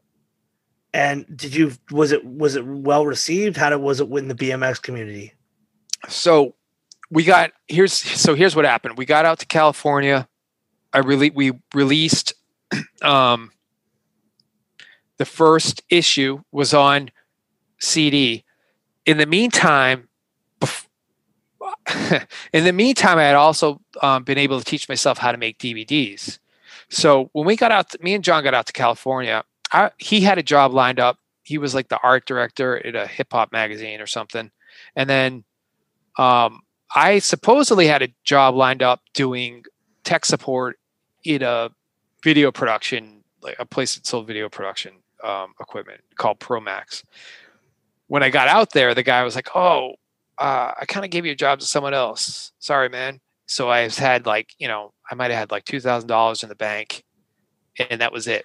So I ended up really scrambling. I think I delivered pizza for a couple months. And then one day me and John were driving down the street, and we saw this building that had the big 411 VM logo on the side of it. We're in, where are we? Huntington Beach, Fountain Valley, maybe California. No, sorry, Costa Mesa, California. So this is where the building was. So we're driving down the street and we see this big 411 VM logo. It's like, are you fucking kidding me? Like that's just on the side of the building. Well, so we stopped, and I didn't go in that day, but I took note of where it was, and I went back like the next day with a resume, and I just went in. I was like, hey, I don't know who I need to talk to, but here's my resume. I know how to make DVDs, because this was at the time where like movies and things were like just transitioning to DVD, and to make a DVD was like the video editing software was a couple of years beforehand. It was really expensive. So not anyone could just make a DVD. And at the same time, like when I went and talked to them, I found out that the equipment they were using to edit all their videos was the same equipment that I did tech support for. And they were paying a lot of money for tech support every month. So they brought me in. I told them I knew how to make DVDs. They were like, holy shit, we're trying to figure this out now. You know how to do tech support. You know how to make DVDs. When do you want to start? And it was like, I just walked in off the street without knowing anyone, no help, no contacts. And it was like, just, I know how to do this shit. And I landed almost like what was basically a dream job, or at least a foot in the door. So what ended up happening was we released it was called 650 BMX. That was CD-ROM. And the reason it was called 650 was because you could fit 650 megabytes on a CD. So we're like, let's just go with that, as opposed to gigs. So after about a month or so of being there, I asked my boss, I'm like, hey, I'm working on this BMX video magazine. Do you mind if I use the equipment after hours so I can make a DVD? And it's like, oh yeah, sure. No problem.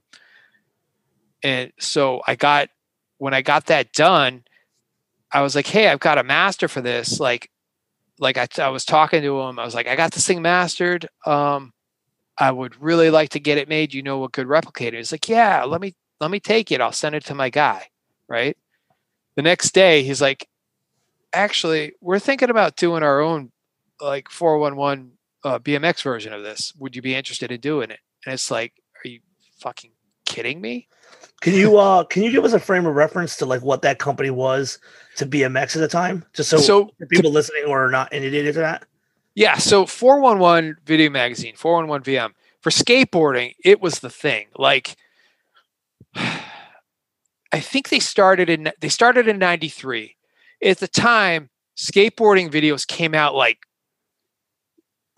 a company would release a video maybe once a year, every couple, like, you know, not twice a year, maybe once a year, every 18 months. So like a good skate video would come out. If you were lucky, like you'd get a couple a year. 411 came out and they were releasing a video every 2 months. And it was like, it was good because they would go all over the place. They would cover contests. They would do profiles on pros. It wasn't brand specific. So they would just get all the best stuff. And then they had people that would film for them all over the country and send them footage. So like they just had it covered before the internet. Like 411 for skateboarding, like they stepped it up. After they came around, the skate companies had to step it up. They had to produce more video. In a way, they made things like way harder on on pro skaters. Like they had to really start filming all the time in order to get footage, you know, and because that's how they were making money. So 411 was the thing. They pretty much set the standard. Props was, they started real close to when 411 did, but I'm pretty sure they were behind 411, and they were the BMX version of 411, but a little different. Like they definitely had their own style, and you know, they had their own spin on things. Like I always really liked 411's style better, I guess.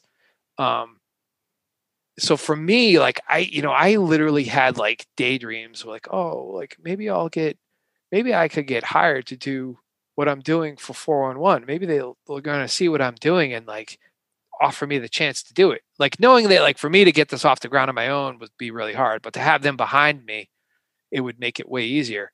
And so like that was kind of in the back of my head, like a daydream, but not like something that I ever thought would actually happen. So when he offered me the opportunity, it was like, fuck yeah, like let's do this.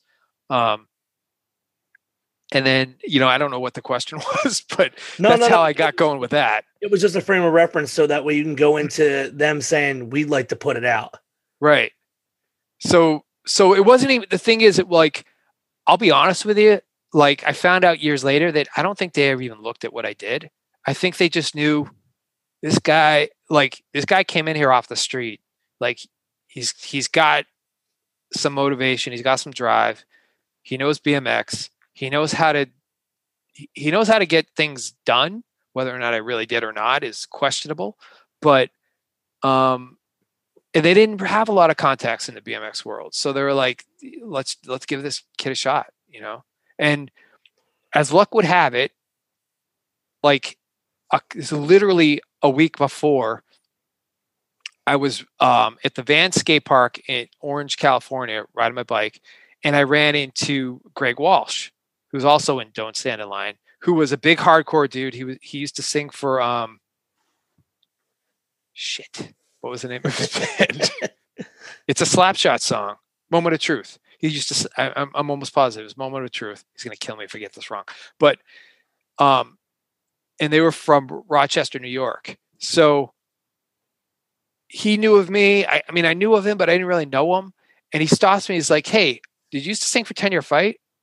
And I'm like, you know, I was like, yeah, like not having any, you know, like I'm in California, like who the hell, I'm thinking no one here knows who I am. So I'm just riding by myself. And then, you know, he was there with Robbie Morales, who I don't know if you know anything about BMX, but he started a company called Fit. And then he left there to start this company Cult, who was gone on. The Cult is like huge at this point.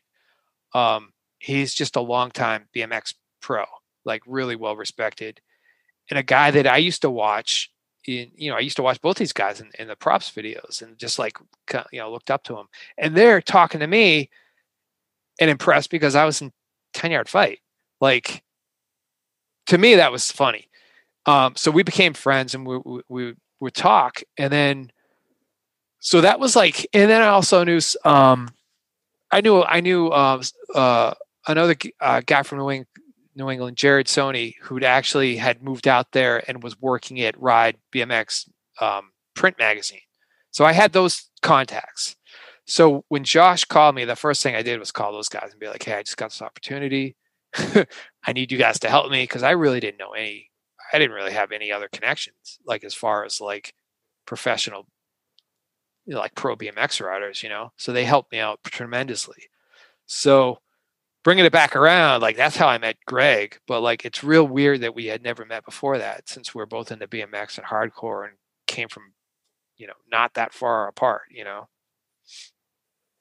Now rolling into this is like this is what you were thinking about in a dream state versus, I know you were excited about doing 10-yard fights. So it's great that you broke away and got this opportunity, because as you stayed doing 10-yard fight, you never would have reaped any of this, man. It's awesome to hear that it just kind of worked out that way, man. It's great.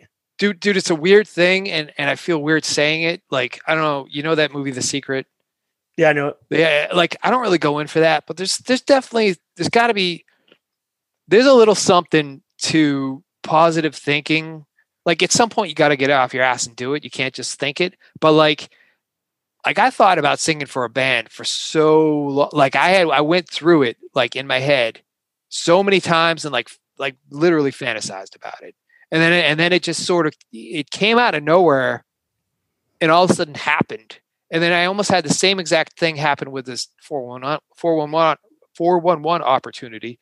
And it's like, I don't buy that shit where, you just, think it and hope for it and it's going to happen. But it's kind of like, you make your own luck type of thing, where like, you got to prepare and be ready. And so when that opportunity comes, or even a hint of it comes along, someone's going to recognize that and they're going to offer it to you. And if they don't offer it to you, at least you'll see it and try to go get it, if that makes any sense. Like luck is like, I don't really believe in luck other than being in the right place at the right time and being prepared for it, if that makes sense. No, it makes sense.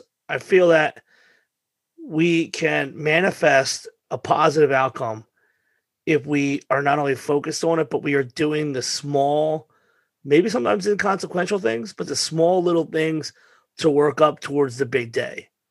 Like if you sit on your ass and you say, I really want to do this, but every single day you're saying it, but there's no active movement towards it, it's not going to happen. Right. You can't. I know they say, well, you have to speak it to its existence. Yeah, the other part of it is you got to actively work towards it. And so, although, looking at what you were doing in college kind of gave you some insight, and then you said about the temp work, like these are all baby steps towards what would end up. And obviously your background of your, childhood and teens pursuit of BMXing and skateboarding, these are all things that quantify back into, and then later, obviously being recognized in 10-yard fight. These are all these little things that you don't realize become the prerequisite, but they all, in hindsight. And I'm totally on board with your idea. I feel that people sometimes have a rigorous idea that, well, I go to college and then I get the degree and then I get hired on the job I'm supposed to have, where it's like, no, sometimes you do. And you said, is you make your own luck. And, I mean, the college thing, man, for the longest time, it was the thing where like, I felt like they told you, you do this, you do this, you do this, you go to school, you get good grades, you go to college, you get out, you get a good job. It's a lock. You just do these steps and you get it. And that's not how it works. It's just not how it works at all. And even if it does work that way, it doesn't mean you're going to be happy with it. So,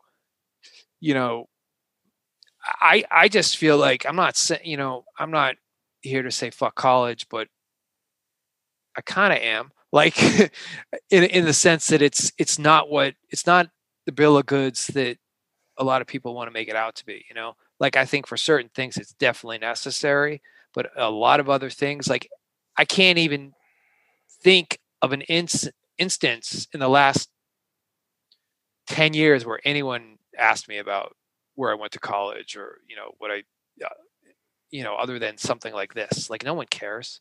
No one cares about what I did. I know if you're going to be a doctor, that's a different story, but Yeah, like, if you're gonna do open heart surgery, you got to hit college. But I think, right. as it's proven with a lot of the guests that I've had on the show, varying degrees of success have come from the background that came from starting at college. But obviously, as you know, with Sonny Singh specifically, he's a computer scientist, Yeah. but yet he managed to find his passion through this art of videography and the widespread distribution online of what is hardcore punk. Right. And I've had quite a few guests for varying reasons, very similar to your own, started with college and didn't really get a bite into what they wanted out of it and went a different path. And I find that, everybody has to find the path that they're on. But honestly, once they realize that college ain't in it, they have to have the strength to say, you know what, I'm not really feeling this, and I got to go off the path of what they say, because there is no linear move. Right. We have a guest on here who went to school 2 separate times for what he thought was supposed to help him out, and he's like, I'm never gonna fucking learn with this. This is not how it's gonna work. And he's one of the most successful booking agents in metal and hardcore. Right. And it's like, you look at what he did, and if you were to take it in front of people like parents and people who are like locked into the fantasy of what college life gives you, and you say, this is the success this man has, this is what he's done, 9 out of 10 are like, well, he must have gone to college to learn this. And it's like, no, Right. that's not how the world works. It's and- experiences, and it's in its experience. It's the influence of these, what we would see as passions, but people would see as like just, oh, it's just a hobby. But like, no, had you not been in 10-yard fight, had you not been excited about BMX, where would you be? Right. These are the things that drive passions will become careers at times. I think the thing about college is like I sound anti-college, but I think what it is that they sell it as like it's a lock to success, and it's not. It's not. I mean, like we said, in some careers it's definitely necessary, but in other careers, like, it could be helpful, it could be a tool, it could be a step in the process, but it doesn't necessarily have to be. And with how expensive it's getting, a lot of time it's really just a detriment. I mean, you start off so far in the hole that it's really not worthwhile, I think, for most people at this point. I mean, that's a huge, for me personally, that's a huge, as a tradesperson, if you're not qualified or you're not getting yourself something qualified that is guaranteed you're going to immediately give you some form of decent paying job, there's 1,000 other ways to walk in the door. Yeah. I don't want to get bogged down too much into this topic, but I did want to say that it's interesting to see that you had this success, and it is manifestation, and it is just the positive. Like, hey, it takes a lot to leave New England and go to California. It takes a lot to do these little things, and like you said, like, a person at every step of the way during your journey may have turned around. Like, I didn't come here to deliver pizza. Fuck it, I'm going home.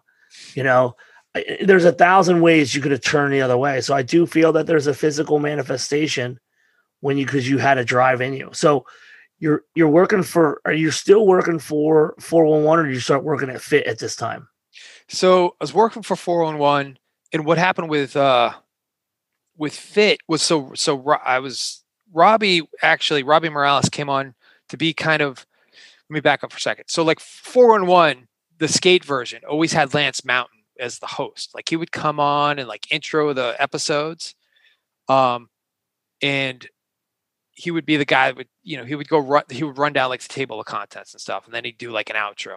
So when we did the BMX version, I was like, well, we need someone to do that. So I got Robbie Morales to do that, who was one of the owners of Fit Bike Company, and was also owned by S&M Bike Company. So that's how I got in with Robbie, and we basically partnered with them to put out their first full length video. Fit was only like maybe a year old at this point. And they had a ridiculously good team. So we did their first team video. And then at the same time, that helped us with a little bit of credibility in the BMX world, because BMX world is kind of like, they look at anyone from the outside as poachers. You know what I mean? Like they just looked at, they looked at 411 probably the entire time that we were doing it, is like trying to poach something off BMX, which was definitely not the case. Like I was fully into BMX, like everyone involved was. They were just giving us the funds to make it happen. And honestly, it was pretty short lived, because it didn't financially. They were putting way more in than they were getting out of it. So it's kind of funny that they were always just thought of as like poaching off the BMX scene. But that's how I got on with Fit. And I think we did that. We went to Barcelona. We did a Barcelona video with Fit. And then I think there was 5 issues of 411 BMX. And then after that ended,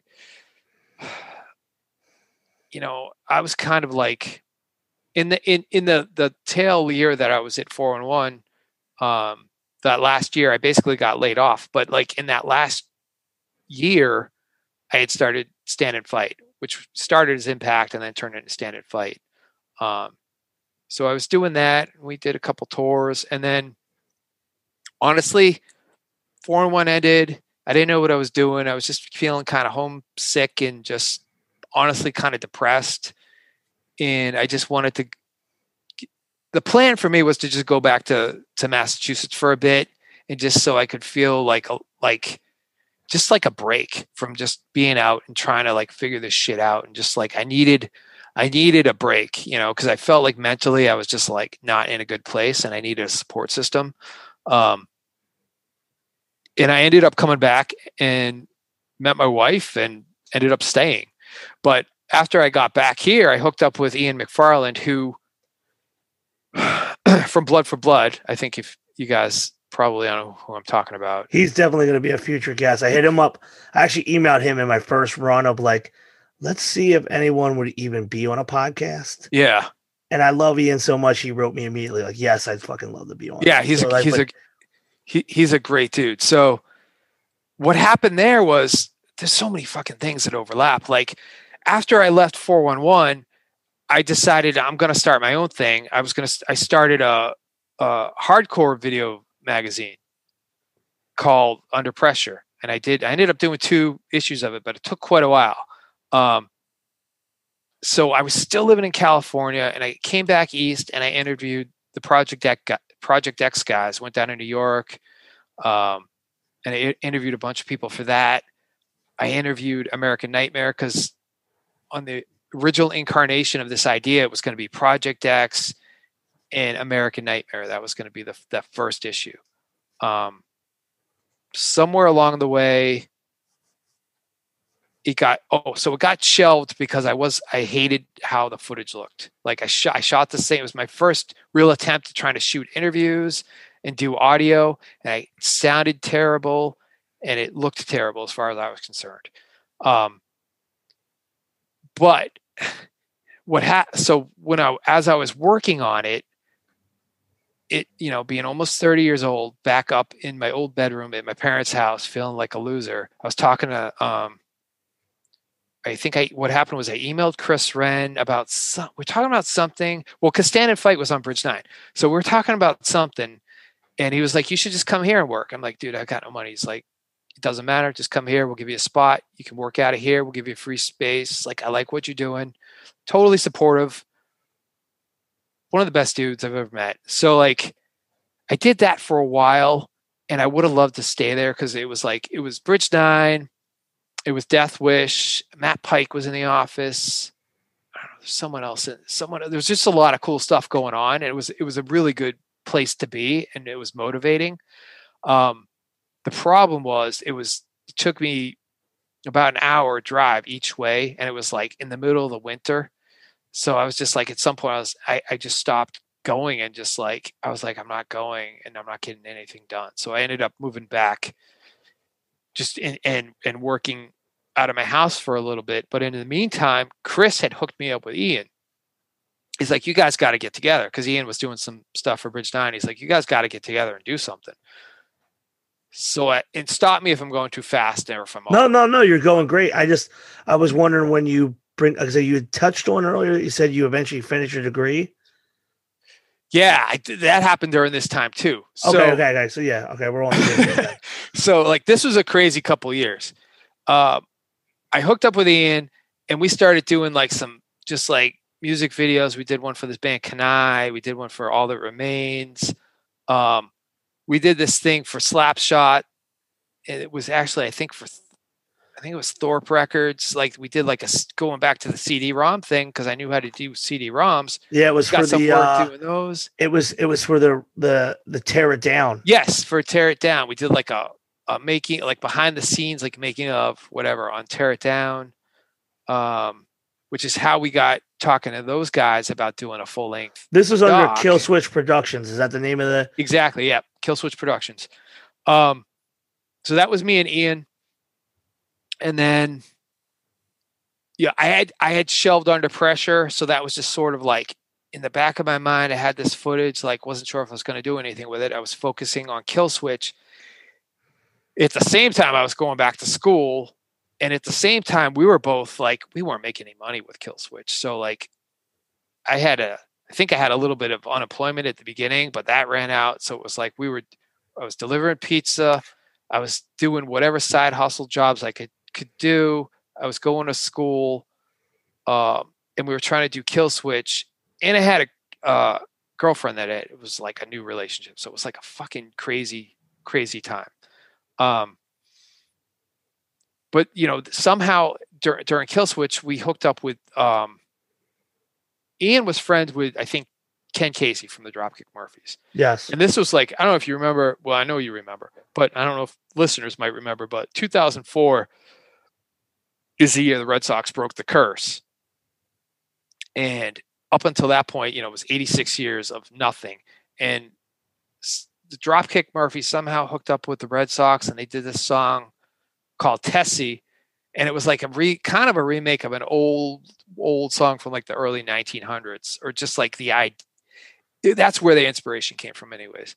And they did this song and they filmed this video at Fenway Park, and they came to us and were like, we have this footage, we hate the way this thing's coming out, can you guys do something with it? So I edited a video for them that was like, it was a lot better than what they had, but it's, you know, it wasn't great, but that ended up going on the single for that song, the CD-ROM for the single Tessie for the Dropkick Murphys. And then they wanted like a making of or something of Tessie. So we started doing interviews with them. And as we started talking to them and then talking to we started interviewing other like baseball people, like that guy, like Peter Gammons from ESPN, and like Johnny Pesky, and like all these different like people, like somehow we got interviews with, and we're like, man, there's way more here than a making of a song for there's like a full documentary here. And like, are you guys cool if we pursue this? And they're like, yeah, definitely do that. So, and they're like, and by the way, here's this guy who did a book on the Royal Rooters. Called Royal Rooters. That was Boston's first group of crazy fans. Like, and they really set the tone for like sports fans everywhere. Like, and we're like, okay, I don't know what you're talking about, but like, here's this guy's contact information. His name's Peter Nash. Get in touch with him. He wrote a book about this. Like, okay, sure. So we get in touch with this guy, Peter Nash. He just seems like a baseball nerd guy, like just kind of like middle-aged, like dude into baseball, had all this paraphernalia. Me and Ian were working on this thing. This guy shows up and he had like what was supposedly, which we found out later might not have been true, but like, you know, the ball that was thrown out the first pitch at the opening of Fenway Park, and like all this like paraphernalia just with him that was worth like hundreds of thousands of dollars. He's just carrying it in a sack. He's just carrying it around, like literally. And then we're talking, and he's like, "Oh," so we're showing him what we're working on, And we're talking, and he's like, you guys like in bands or like in music? And we're like, yeah, kind of. And we're just you're not really getting into it because we're like, this guy, he's not going to know what we're talking about. And it's like, oh yeah, I used to do music. And we're like, oh really? Yeah, yeah, yeah. And like literally like a half hour later, it comes up again. And we're just kind of like, yeah, and I'm like, whatever. This guy's like just a fucking whatever. Like, who knows what he saw? He was like in a bar band or something, probably, right? And then he tells us, he's like, yeah, because he wouldn't really let it go. And he's like, yeah, we had the song, it was Pop Goes the Weasel. And I'm like, wait. And I stop, and I don't know if do you remember? Did you remember Yes. Third Base? Yes. I stop and I look at him. I'm like, his name's Pete, and I'm looking at him, and he's a bit heavier than he was, and he's not all like gangstered out, and he just looks like he's wearing a sweater and like just normal clothes. And I'm like, holy, were you on third base? And he's like, yeah. I'm like, you're fucking the sinister prime minister, Pete Nice? And he's like, yeah. I was like, okay. So, all right. I think we got a legitimate like producer here who can help us with this thing. Long story short, he ended up being kind of a fraud. He was like one of the executive producers, but like he never really came through with much of anything. And we finished that thing off, and we kind of got taken for a ride, like just on the distribution side of things. But I'm not sure if he ever saw any money from it, but he never gave us much of anything that he was supposed to. And he ended up, I don't know if he ever did any jail time, but he was in a lot of hot water for like fraud, like baseball memorabilia fraud. There was the guy from Third Base. Yeah, there's a whole thing about it. Like if you Google it, it's like there's a big thing about it, like on I think it was the New York Post or something. But like it was a big deal. I don't know where it ended up because I just like lost contact with him. But like, yeah, it kills me because that thing was all over the place in the malls. We got it played on the local network here, Nesson. It was playing nonstop. The documentary, your new documentary you're talking about. Yeah, this documentary. We were nominated. What was the name of it? What was the name of it? Emmy Awards. Yes, I didn't even mention that. It's called Rooters: The Birth of Red Sox Nation. So that was me. And you were nominated for an Emmy? Yeah. That's pretty badass, man. I think it sold quite a bit, and we never saw a dime. In fact, like we had money invested in it still. So if you see it and you want it, please steal it. Don't give them any money for it. And then for that matter, if you see Chip on My Shoulder and you want it, depending on where it is, maybe steal that one too.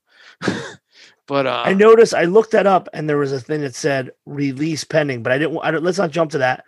Yeah, dude, you made your first VH. No. You made your first VHS for your band, and you're an Emmy nominated co-director, writer, editor of a fucking documentary about the Red Sox. Yeah, it's pretty surreal, dude. It was a weird thing because at that time in my life, I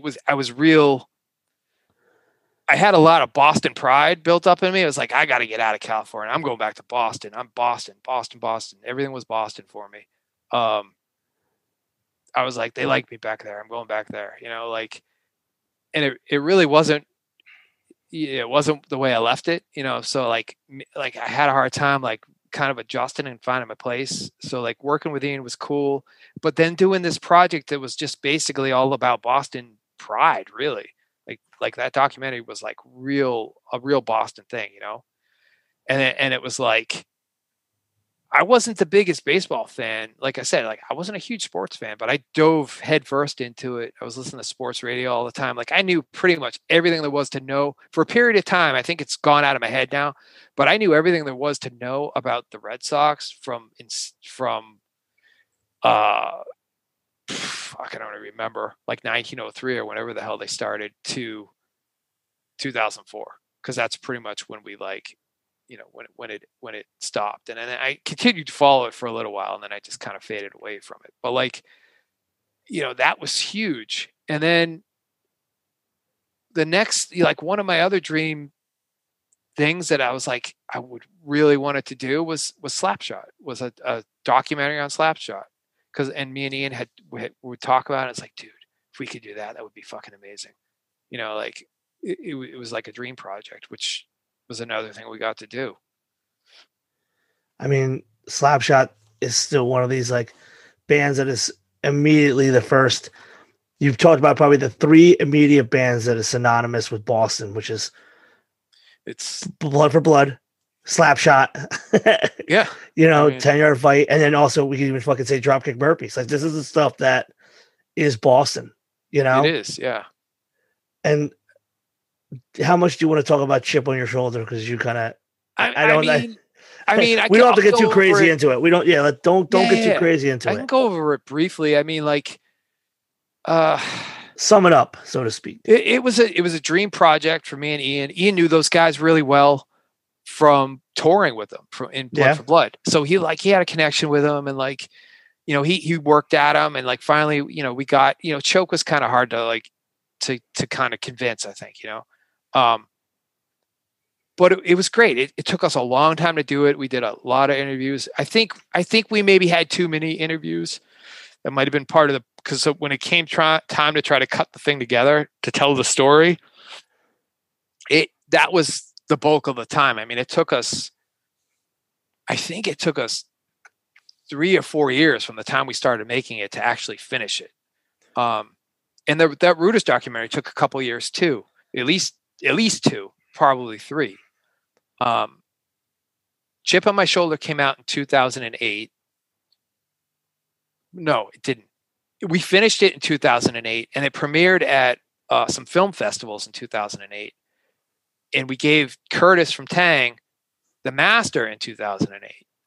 And then he sat on it for, I think the DVD came out in 2012. I think he sat on it for 4 years, which killed me because, like, I knew we weren't going to see a dime from it. Like, I kind of knew it by the time we were done with it. He had given us some money. Originally, we went in on it to try, like, as partners with Slapshot, and like we're like, we'll just put all our own money into it. We bootstrapped it. Like, if there's any money on the back end, that's what we'll get paid back.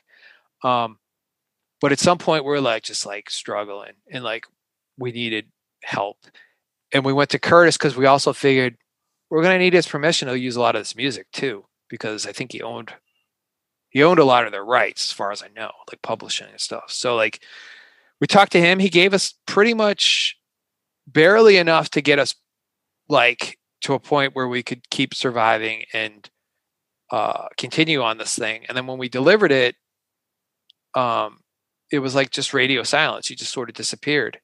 And, I think Ian tried to get in touch with him a bunch of times, and it was kind of like every once in a while he'd have some kind of cryptic response. Then finally, the thing comes out in 2012. And what killed me about it was like, not that we didn't get money off it, but like I saw it as, this was my dream project. I want the world to see this, even more so than Rooters. Cause like Rooters, like, that was great and everything. And like for mainstream, that was maybe impressive, but like, that wasn't where my heart was, So like, this was something that was like if you would have told me that I was going to make this thing when I was in high school, I would have been like, you're out of your fucking mind. Are you kidding me?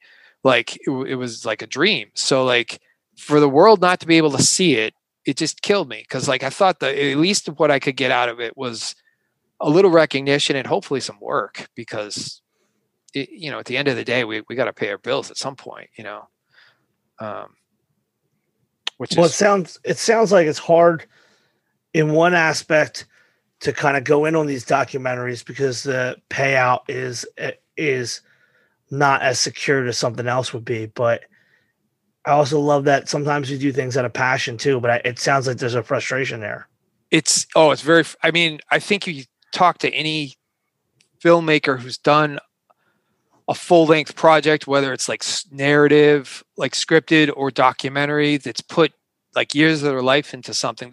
It happens so often.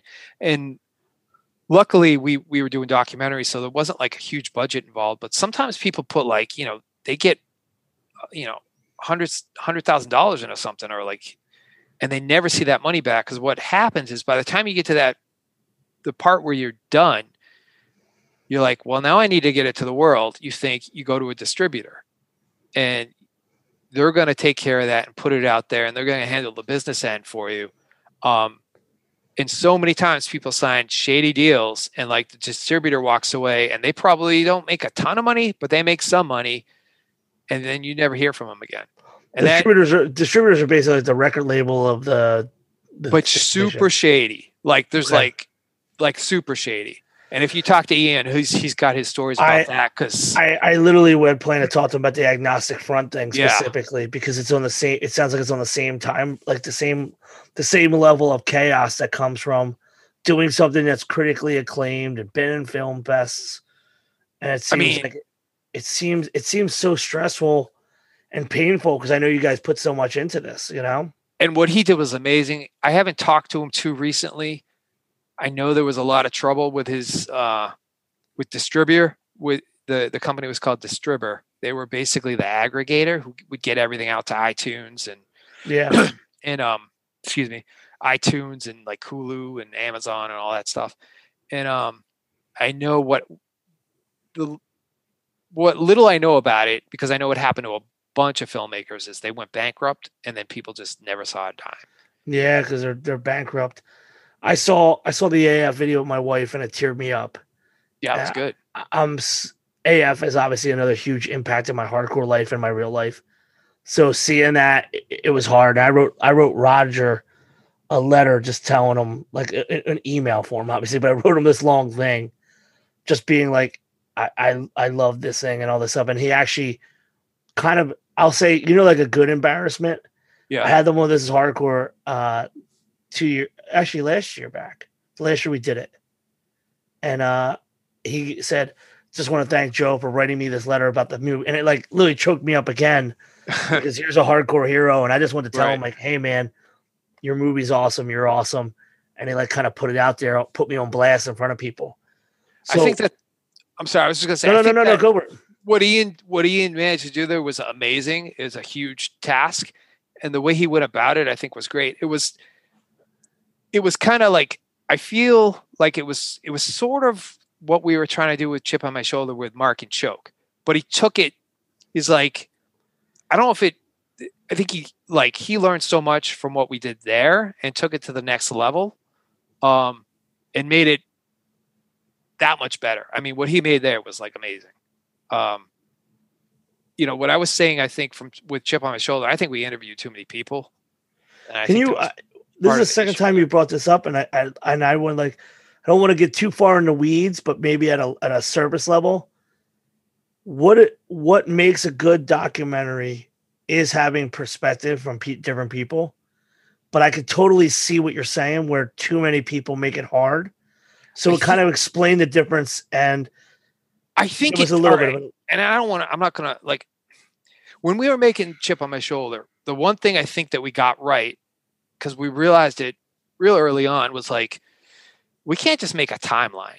You can go online. At that point, you could go to oldtimehardcore.com and click on it, and the first thing I think you saw was a timeline. It's like, why would we make a video that's just going to talk about, this is how we started, this is what this band member left, this is that, this is, like, you can read that. That's not real interesting. So for us, it was like, could you think of a more interesting guy in hardcore to explore than Choke? I mean, really, like, it was like, if we could crack him open and get stuff out of him, like, super interesting guy. And then Mark also, but like on the opposite kind of end of the spectrum, like super, super posy, like, just like, you wouldn't even guess it. If you didn't know, you wouldn't guess that he was in a band with someone like Choke, like in Slapshot, So there's like these two polar opposites working against each other. And like, we did focus on that, but we try to get too much of the other stuff in there at the same time, I think.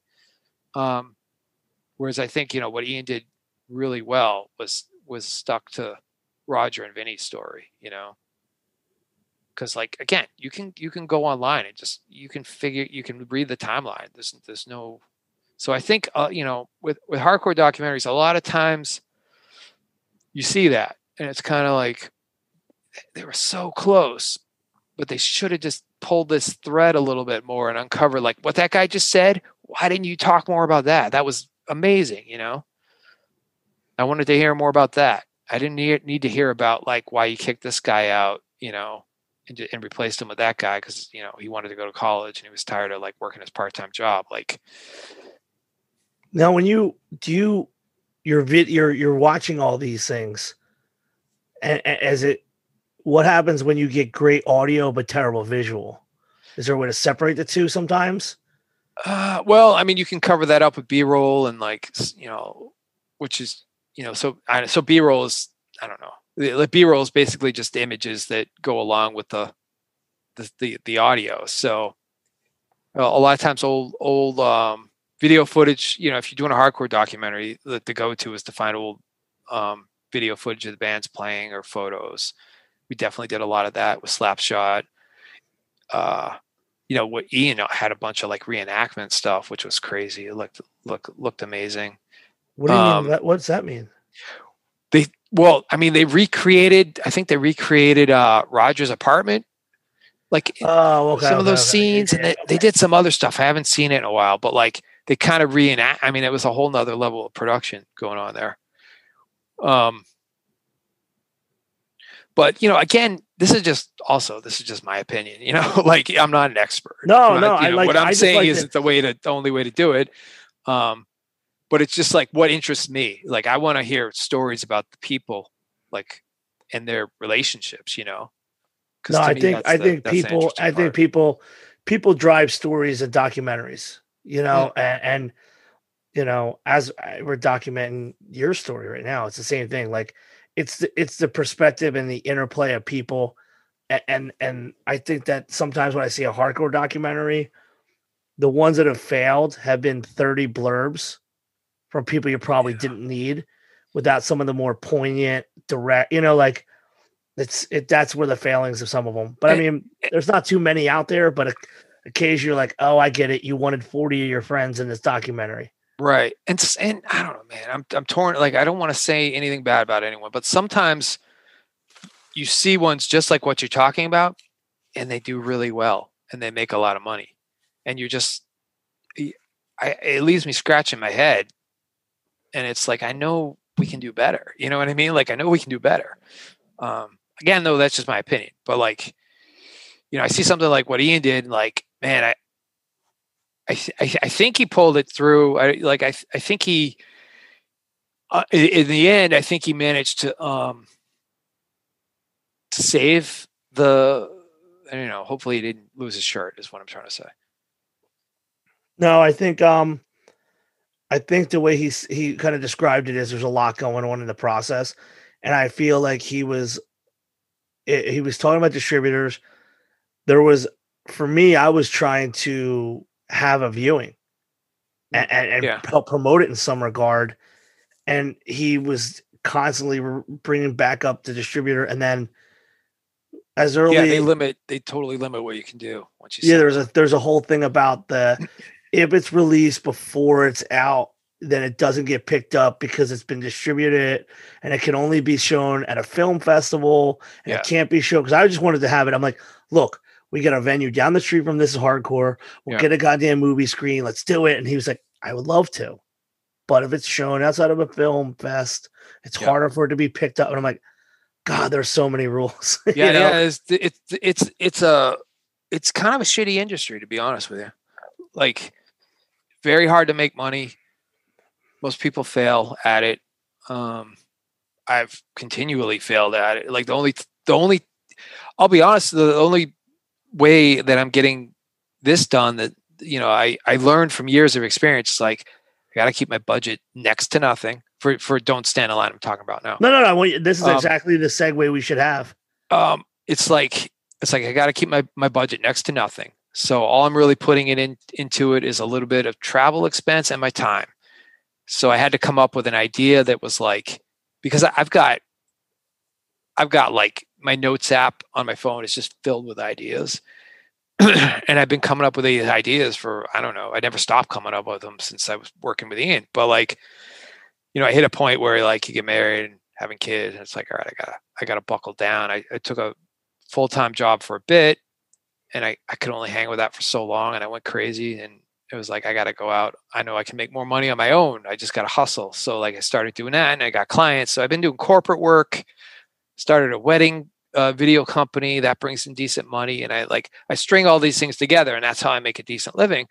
And I finally, in the last year or two, got to the point where like I got my head above water enough where it's like, okay, I can invest a little bit of time and my own money in like a project I want to do. You know what I mean? So what's it going to be? How did Don't Stand in Line become the top of the heap of ideas? So I kept coming back on a lot of the ideas I was coming up with. I kept coming back to things that, I mean, they always involved hardcore or BMX or skateboarding. Like it was always like, and sometimes like all of them. It was like, those are the things that just like I went through a period in my life where it was like, oh, it's time to be an adult. Like, yeah, I still like the stuff, but like, you know, I basically was tried to hide it. You know what I mean? Like, you know, not being myself. It's like, I need to be, you know, fit in and get a job. And I went through a couple of years of that. And it's like, I came back out of that and I'm like, fuck that. Like, if I'm going to put my time and energy into something, like these are things that like, you know, I'm 46 years old and I'm still interested in. So there's something there. Like, I don't, you know, it's kind of strange. When I was a kid, there weren't 46-year-olds into this stuff, but that's the way it is, you know? So if I'm going to put my heart and soul into something, it's going to have to do with this. And then the other thing that I've been interested in a lot is entrepreneurship, basically. Like, how do people I've never been able to wrap my head around sitting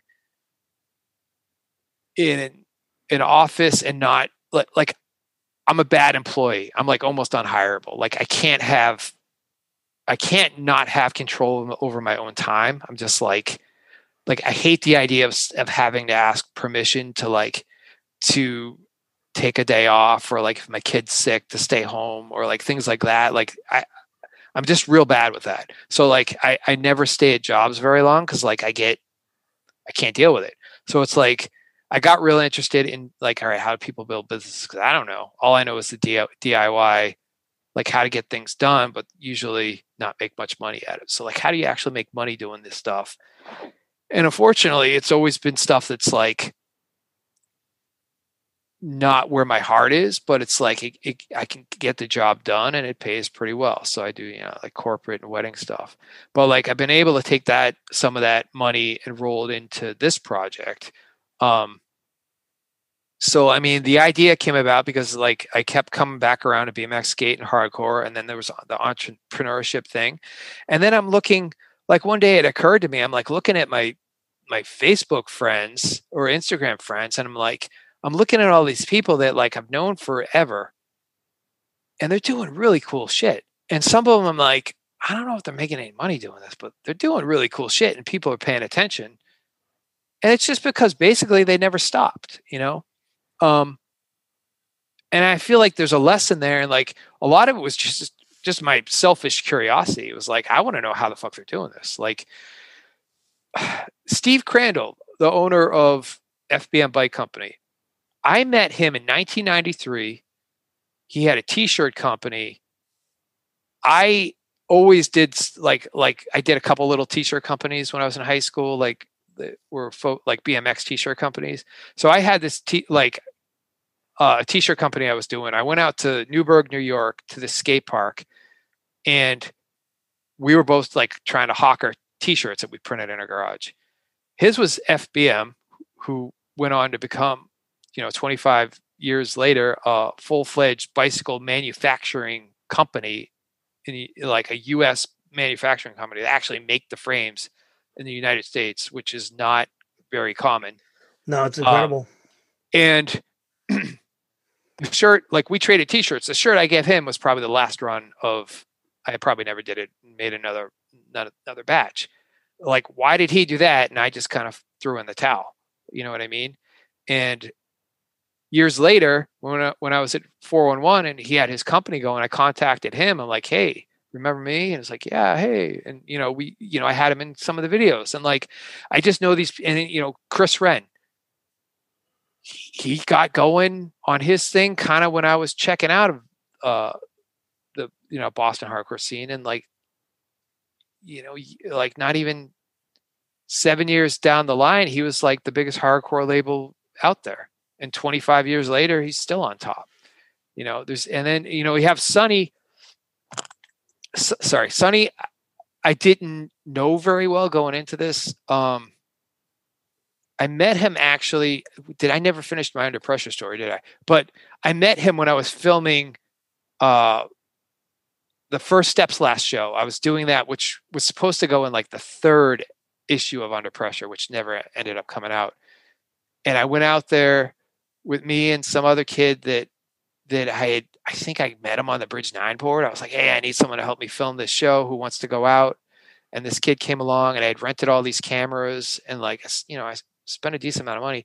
And like, I think my third camera, I had, do you know Championship Records? Yes. Do you remember that venue?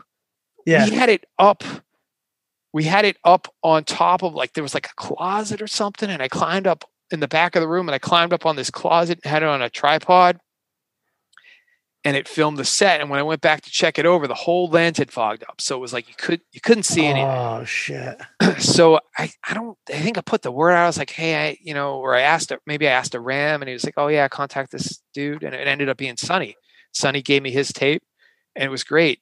Unfortunately, the audio recording didn't come out. So they never really wanted to do anything with it. And I never did anything with it, but, that's how I met Sonny. And then, years later, I'm looking, I stumbled on his website, and it's like, was that the guy? And then, like, I went back and I looked at the tape. I'm like, that's the dude that sent me that tape. That's that kid that sent me that tape. And he had this like empire going. And I was just like, this is fucking crazy. So like, and he had just started actually doing it full time and trying to like make it his full-time gig. He quit his job, and like that had only happened maybe before I contacted him. I think it was only 6 or 9 months beforehand. So I was really interested to talk to him and see how that was going and how he was making that work. And then Greg, let's see, I talked there. I might as well mention Greg. So Greg Walsh, like I said, I met when I was doing 411, but a long time, like a guy from the hardcore scene in New York. Very involved with BMX and different BMX companies. Always had some kind of, like, he worked at different companies, but he always had his own thing going. And then when I got in touch with him, and I was like, what have you been up to? And he's been doing this thing called Wolf Brigade, which is this, like, I don't even know how to describe it, but I say it's like a CrossFit gym. It was run by a hardcore kid. And that's exactly what it is. But like when you say CrossFit, you start to think of something that doesn't really fit, but that's kind of what it is. Yeah, it's like if a hardcore kid ran a gym, like a CrossFit gym. Exactly what it is. But it's even more than that. Like, it's a whole philosophy. And it's a whole thing. Like, it's hard to describe, but he's been doing that. And so all these guys, they're very different, but they all have the same. At the heart of it, they have the like. It's kind of the same thing that makes them tick, Let's break it down, because I feel like in the podcast I'm doing, there's a lot of similarities. Would you say, based upon, especially with Chris, Sonny, and all that you're seeing these lines between this obsession that they grow out of, like they grow into, they are insanely driven and also super creative? Would you say these are all three things that are definitely everybody has? Those are all things, and it's not the drive, I'm quoting one of Chris's lines now, but like what he says it exactly is like the driving factor has never been money. Like for any of these guys, I don't think it was never about money. No. Like, I think they want to make enough money to get by and have a decent life, but like, it's not money. They do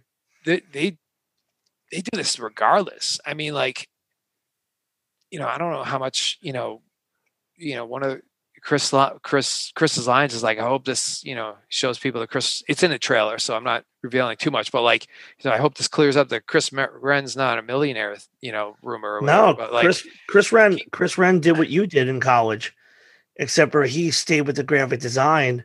Right.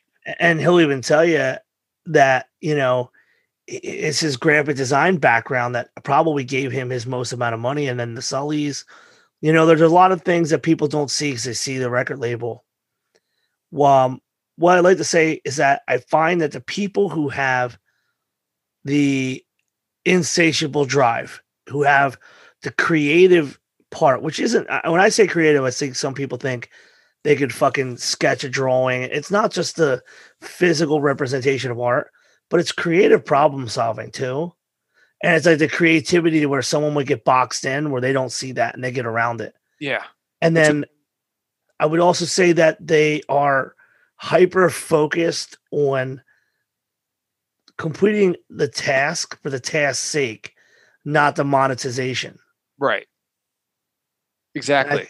And I think you need all of those elements along with what you said about, we were talking about, or back to our previous, with the manifestation. You know, like you gotta see it before it can happen, I guess, you know, but, and if you focus, and you had said it as well, it's like, you gotta focus on it. You can't just think about it and hope that it's happening. You got to focus on it. I think you got to tell people about it. You just got to get out there and spread the word and make it happen. And all these guys do that. And there's that common, I guess the common thread between it all would be music. Originally, when I was putting the idea together for this thing, you know, if you notice, there's not much of a skate element to it. I really wanted to get skate in there as well. And I also wanted to get kind of like art and filmmaking and like all, because to me, they all kind of like, there's that common music tie. It's either hardcore or some kind of punk rock that like ties all those things together.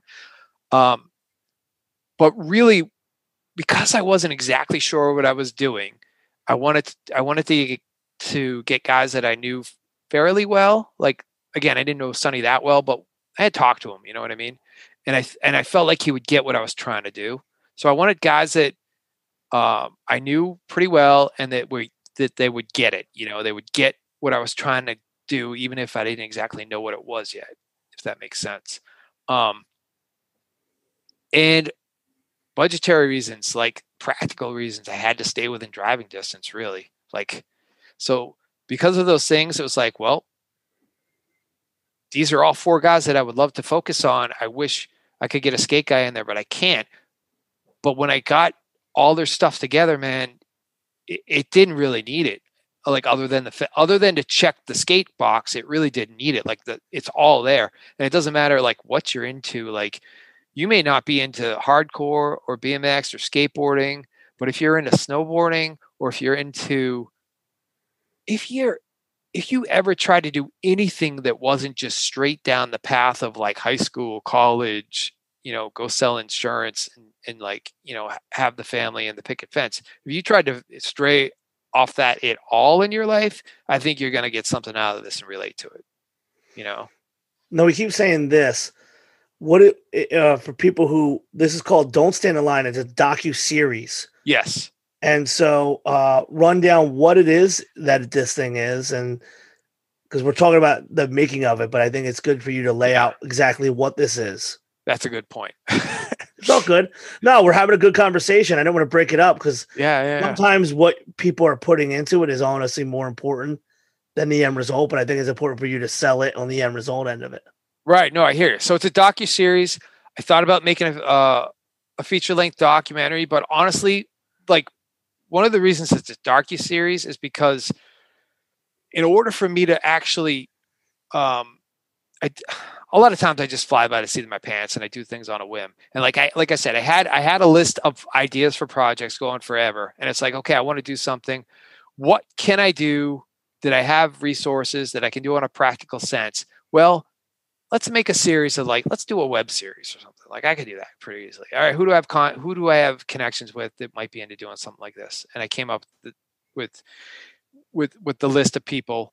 And then so I just literally one morning, like I was just sitting there like, I don't want to go and edit weddings right now. Like I'm going to email these fucking people and see what they say.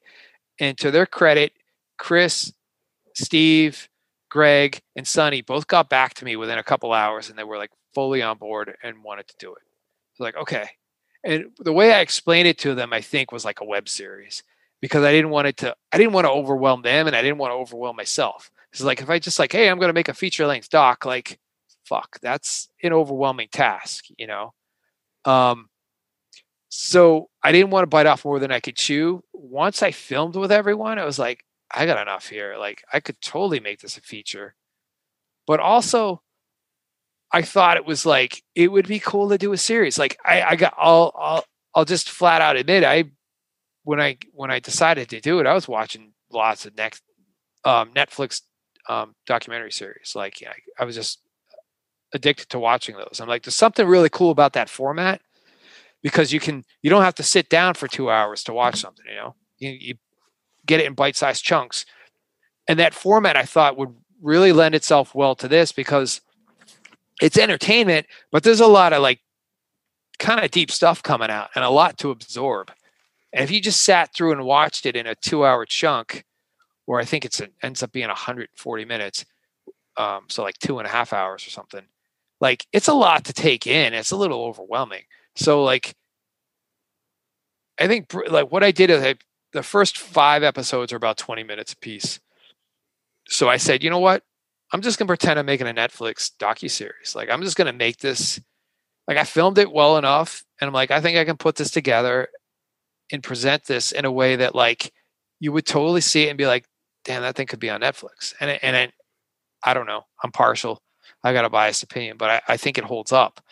And that's basically why I went with the docuseries.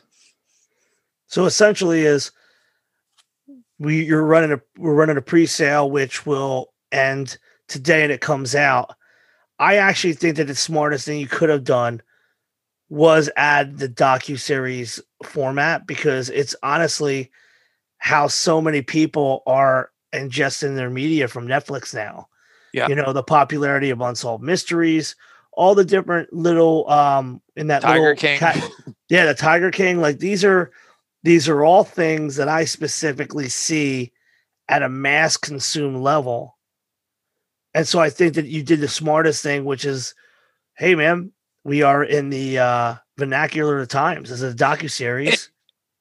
And I'll tell you the other part about it was I didn't want to just do like a one-off project and be done. Like I see this going like I said, I've got a list as long as my arm of people who would be great to do this with. I could do this probably 10 more times, you know, without even breaking a sweat. I think you could. I think that the web series allows you like volume 1, volume 2. It allows you to continue onward. And so that's why it's season 1. So like I've already started talking to some people about doing season 2, like and getting really good feedback from that. Like if it wasn't for the whole COVID thing, I would have already started filming it, I think, you know? I actually think it'll be good because there's always a captive audience. Yeah. You know, so the what do they say? The light behind the clouds is that, hey, you know what? There's going to be people that are home that are dying to just check out anything that's not because everyone's been through Netflix, right? Amazon Prime, like everyone's starting to run dry. Yeah. Yeah. You know, even with them putting stuff on, a monthly, there's always going to be people that want to not only support hardcore, but learn about hardcore. And so especially when it comes to entrepreneurship, which is something I'm learning from this podcast, is that people hit me up and they say the most simple things, which is like, I can't believe that's what this person knew when he started. Because from outsiders, you look at someone who is venturing forward as having to have all the pieces in their hands when they start. Yeah. And the more you speak with someone, you realize, no, man, a lot of this is fly by the seat of their pants. Yeah. And if there's a will, there's a way kind of shit. And it's inspiring. And I think in a time when things look so bleak, that we need to be inspired and we need people that we already look to, you know? And I think it's good you covered a bunch of different things. Like obviously in the COVID environment, I can't tell you the number of my friends who have taken fitness more seriously. It's fucking great. It's like awesome. Yeah. So who better to have than Wolf Brigade fucking Gym? It's crazy. Yeah. You know, and for me personally, something that I've been getting more interested over the last couple of years is just really respecting someone who is not just putting a stamp on something that is made somewhere else, but the fact that American-made products are coming out and by people that we're friends with is fucking fantastic. Right, right. So, I mean, there's so many lessons that you're going to be teaching people with this docuseries. Maybe I'm gonna guess, or I'm gonna take a shot at, was "Don't Stand in Line" kind of like a way of saying like it's not gonna happen for you if you wait. You gotta go out and get it, or where did you get the byline from? I mean, so like, I've always been a fan of that. The what was shit, man? I should know it. It's Ian MacKaye. I'm the same way. Ian MacKaye, Palehead. It's late. Sorry. No. Sorry. The Palehead song. So there's that, and I don't know specifically that those lyrics exactly express what I'm trying to get across, but like to me they do. I don't know. That's how I interpret it to be like, don't play the role. You know, don't just go to high school and then go to college because they tell you to, and then go out and get the 9 to 5 and do the thing just because they tell you to.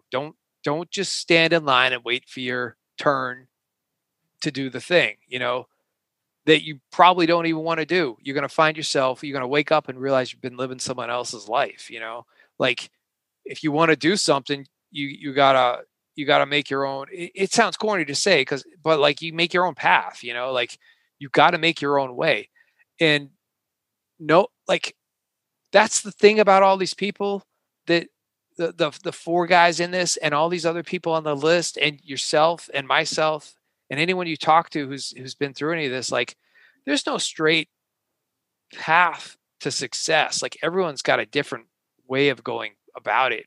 And it just, a lot of it's circumstance, it's your drive, it's your head, your mind frame at certain times. Like there's been plenty of times where like this thing almost didn't come out because it's like, ah, man, who really cares? Like I'm like, this is a lot of work.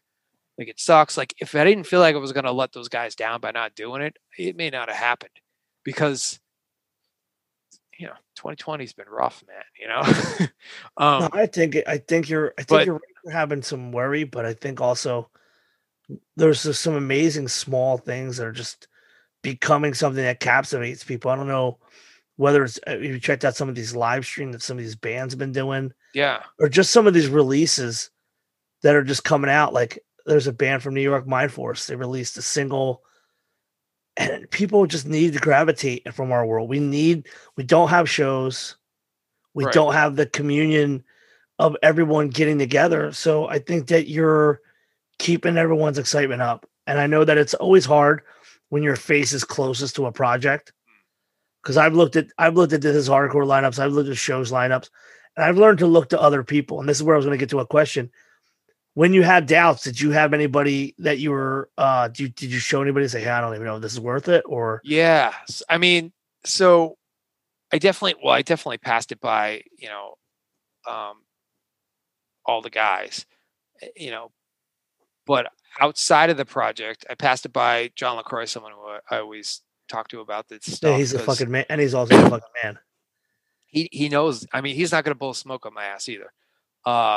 Ian McFarlane's another guy. I was like, he put out the AF doc, and I'm like, I don't know if I even want to show this to him. You know what I mean? But he told me I was going in a good direction. Gave me a couple little notes, which were much appreciated. And like aside from that, it was, you know, it's mostly just those guys, you know, as far as like full things, you know, obviously my wife and, you know, my kids were like, yeah, that's cool. Except for the, but, my wife will say that she'll give me any bit of advice, but I'll listen to everyone else first. And I'll even come to her and say, hey, someone said this to me. She's like, I'm the one who fucking said that to you. Yeah. That definitely happened a couple of times. That's it. That's the nature of it, is that we hear good advice, but we sometimes don't attribute it to them. Well, sometimes you want it from a more removed source too. And also it's just like, it just verifies. It's not like negating what they said, but it's like, it's like getting a second opinion. Like if 2 people say it, all right, then it's for sure. You know what I mean? No, I've found that we get so deep into our own excitement about a project that we get lost in the finality of it, and then we don't feel like it's good enough. So I rely heavily on other people just to say, no, this is good. Like, chill. Or they'll say, like with Ian's case, I have the kid, Bob Wilson, who'll be like, I would make sure this band plays here. And I'm like, oh shit, I didn't even look at it. Like, you always need that outside perspective when we're so close to a project. Yeah. You know? Yep. I mean, I gotta say, like, I could have had this thing done a long time ago, but like I would get stuck inside my own head, you know, because you're just second guessing yourself, you know, like the whole way, and it's tough, you know. But I feel, but part of, I gotta say this because this is important. It was kind of like I was just drinking my own Kool-Aid. The way I got through this and the way I've been putting this out was like, when I would sit down and watch what these guys have to say, and like, it was basically just keeping me going, because like everything that they say is super inspirational. It's like, fuck, if these guys they're telling me what I need to hear to keep me going to finish the project. You know what I mean? It was kind of funny. It was like, I don't want to finish this. I don't have it in me to finish this project about this inspirational guys telling people how to finish projects or like how to do things. Like, you know what I mean? It was like almost ridiculous. But I think a lot of people, like, hopefully people will get something out of this. It will help them, like, maybe get them out of a rut, or like show them a different, you know, there is a different way. Like, you know, it's not easy. It's not quick. There's no get rich quick schemes. That's for sure.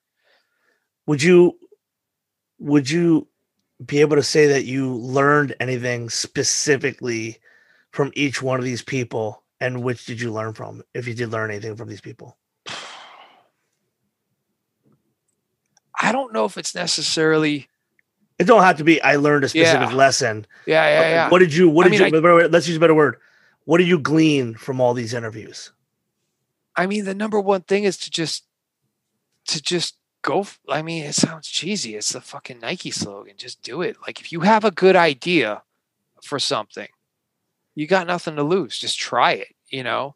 And if it doesn't work out and you fail, like, one of the big things is failure. These guys, they fail all the time. I've got so many failed projects that never went anywhere. But every time you fail, you learn, and then it just makes you stronger, and you keep going.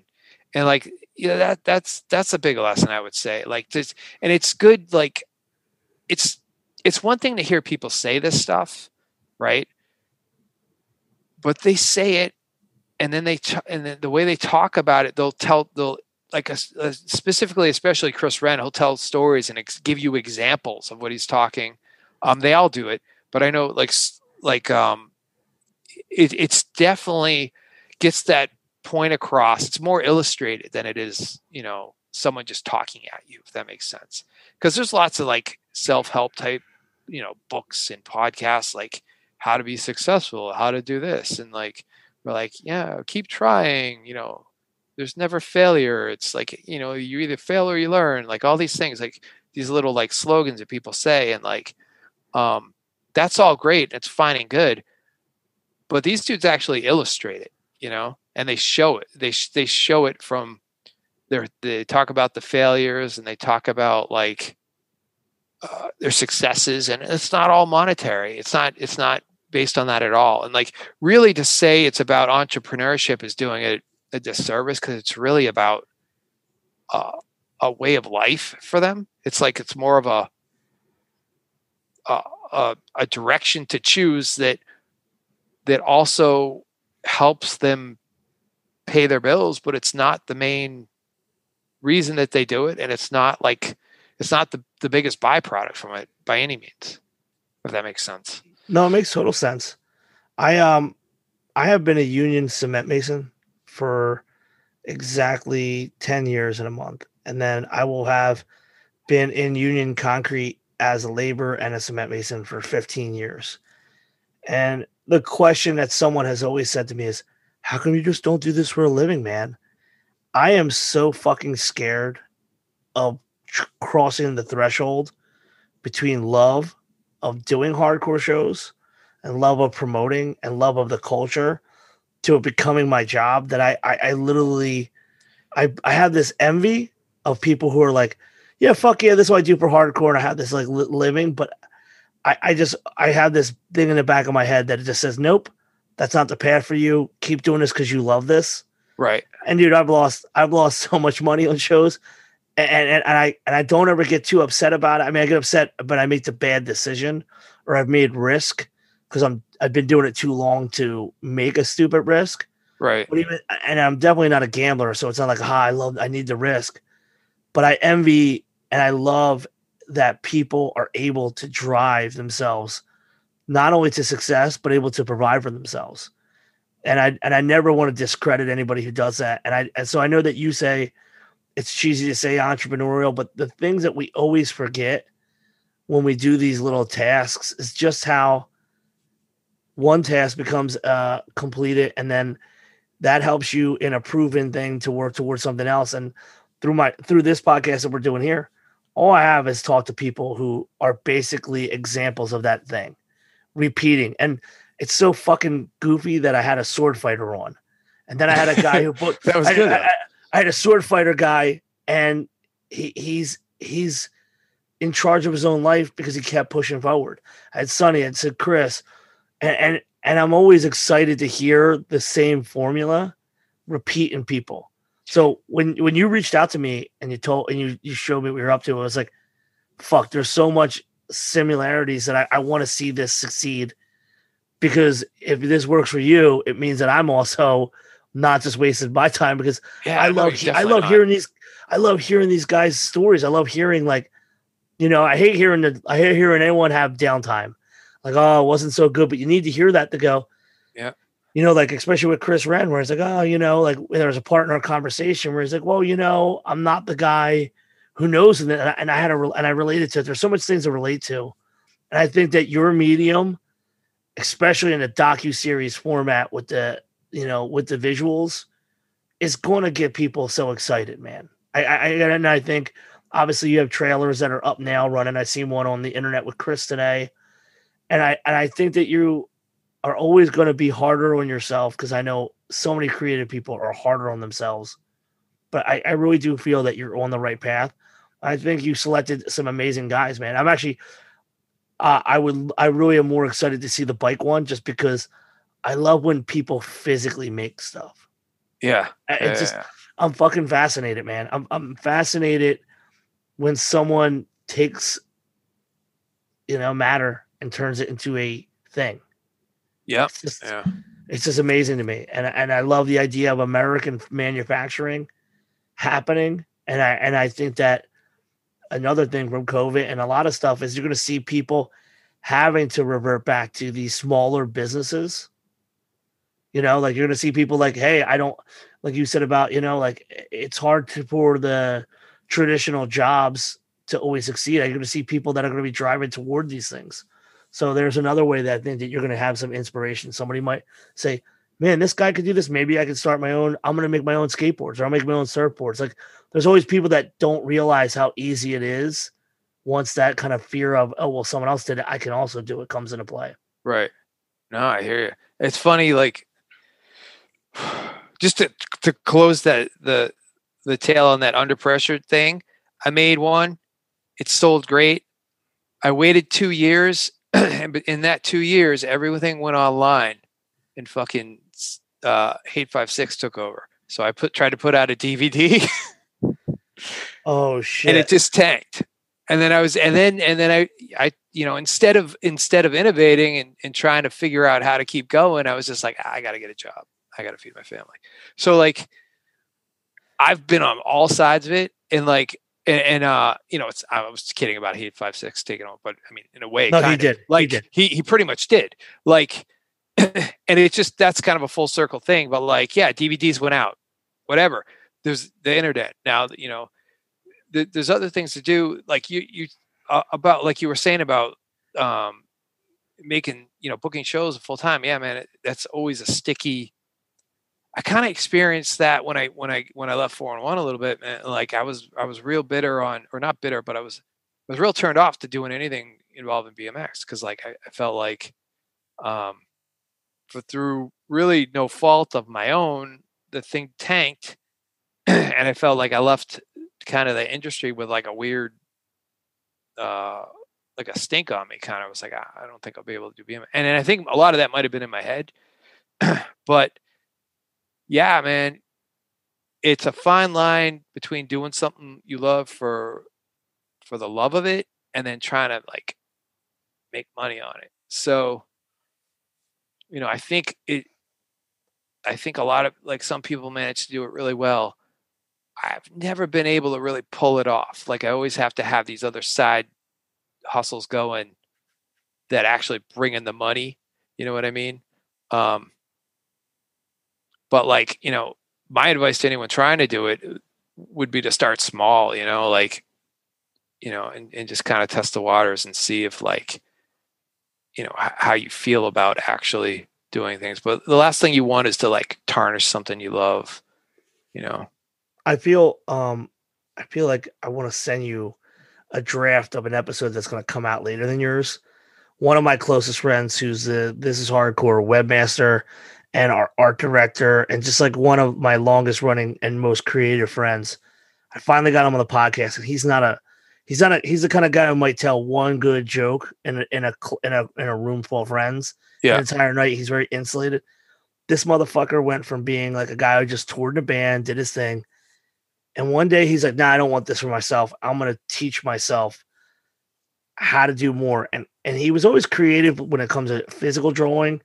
And his story is great. I'm actually going to send you the secret link so you can listen to the draft of it. But this guy, in a matter of like 5 to 6 years, went from like literally eating shit, making bad websites, or not bad websites, but like low end websites for like, I think it was like a printer cartridge company. And he just took every job like you were talking about.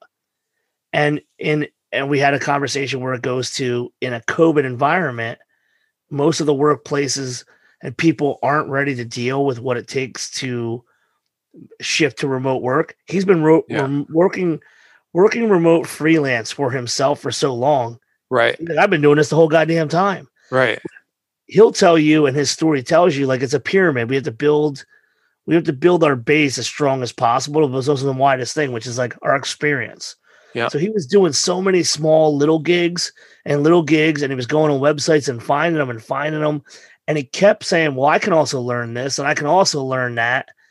And he taught himself via YouTube and then like Skillshares and all these different things. Yeah. When he needed to acquire this. And I find the mind that can just absorb and constantly, like a phone, upgrade itself. Yeah. He constantly upgraded his techniques and skills to meet the requirements of the employers that he was trying to attract. Yeah. And I think that's what you need to do in this environment. I think you need. That's a growth mindset. I think they call that. It's like, that's the word. Yes, constantly, exactly the word. Thank you for saying it. Constantly learning, and like it's curiosity. It's anyone who succeeds are constantly curious and like trying to learn. And like I try to be that way, and I go through phases where I am, and then phases where I'm not. I think you and I have the same brain. We're both like very ADHD. Yeah. We're like, I can't sit down for a long period of time. But I'll tell you what, like if I'm fucking moving, like that's why I always like making things. Yeah. My mind, I get hyper focused on whatever it is I'm doing. But if I'm sitting there at the computer, fuck you. Like I make these very bad, not good video promos for the podcast. I had to teach myself this. And they're only 3 minutes long. And I'm like, if I have to sit here another 10 minutes and like with This Is Hardcore, I use Excel sheets and I spend hours sometimes because I looked at it too much that I'm like, I'm zoned out. I'm like, all right, my focus isn't right. I think that we have a very similar mind where like, I would have never made it through college because I would have been like, what is this doing for me right now? All right, I don't want to learn this. Fuck you. Right. Like I have that fuck you button on so many things. So I think that I'm going to send you the juice thing. Knowing that this is coming out as the day that this airs, it's going to be interesting to just. I'm excited for you, but I'm going to use some of our conversation in clips. But I really hope that you continue on with this project, man, and I hope that there's more series that come to follow. And for someone who is checking this episode that we're speaking on now, and is checking out, what would you say to them about like, hey, we're going to do more? This is what you hope you glean from it. Like, what is your end? Yeah, I mean, my plan is to just keep going with it. I'm already, like I said, I'm talking to people about doing season 2. I got some good leads on it. It's probably going to spread a little bit further than BMX and hardcore, but it's still going to have that root, like tie. I mean, it's always going to have something to do with those things for sure, because that's just where my interest is. But it may get a little bit more entrepreneurial here and there, but like, because you got to change things as you go. You can't stay the same. You can't put the same song out 5 times in a row, but it's always going to have that vibe, like, which hopefully comes through, hopefully people get something out of this that inspires them, because I know these 4 guys that I spent a lot of time listening to their words. I spent a lot of time out, couple days a piece with each of them, shooting this thing and then listening to everything they had to say for the last year and a half. I'm still inspired by them. So hopefully it comes off that way. If people want to check it out, it's codecprojects.com. It's CODEC projects.com. On Instagram and Facebook, Codec Projects. And then there's trailers. The pre-sale. I just saw the one that Chris put out. Yeah. So there's a minute. There's a trailer. The first trailer I put out was a minute and a half. I put out, a second one that I tightened it up down to like 60 seconds, just so it could play in line on Instagram without jumping out. To the IGTV. Yeah. Yeah. But then I'm probably going to put out, this is coming out on 20th, so I don't know. I'm sure I'll end up putting out more stuff. Just going to try to keep going with it, I know we talked long, so I have one more question because it's like an ADHD thing. Do you still ride? Do I still ride? I do. It's funny because when I was actually, I do ride. You guys can go look at my Facebook page if you want to see some pictures or something of this. I mentioned the movie Rad earlier. Yeah. I never really stopped riding, but I got real out of shape and I wasn't riding a lot, and I would ride like once or twice a year, and I'd go out and I'd have fun, or I just mess around in the driveway, but I wasn't riding like seriously up until 2018, because they were doing a Hell Track was the track in Rad, and they were doing a thing in Texas where they recreated Hell Track, and they were having this like get together for like Rad nerds basically, and like guys from the movie were there. The actor Bill Allen that played Crew Jones was there, and I don't know if you remember the movie, but on the track, the beginning of the race, they all drop in. It's a 25-foot almost straight drop. So I'm watching the video of this thing, and I'm looking at them like, they're doing what? And like I'm watching them build this thing, and I'm like, I gotta go to this fucking thing. And like I showed my wife, she's like, you gotta go do it. And like when I said I gotta go do that, I'm thinking to myself, I would like to do that, but probably not really. And then I did the thing where I kind of like I decided to tell people about it, because like then they might egg me on and make me do it. So I told her, and I told my father-in-law, and he was like, I'll pay for your plane ticket. You got to go. So I was like, yeah, whatever. And then the next thing I know, he's giving me a check, and I'm just like, okay. So went out to Texas in 2018, in the summer of 2018, and I dropped in on the 25-foot, almost straight down drop. And I didn't eat shit.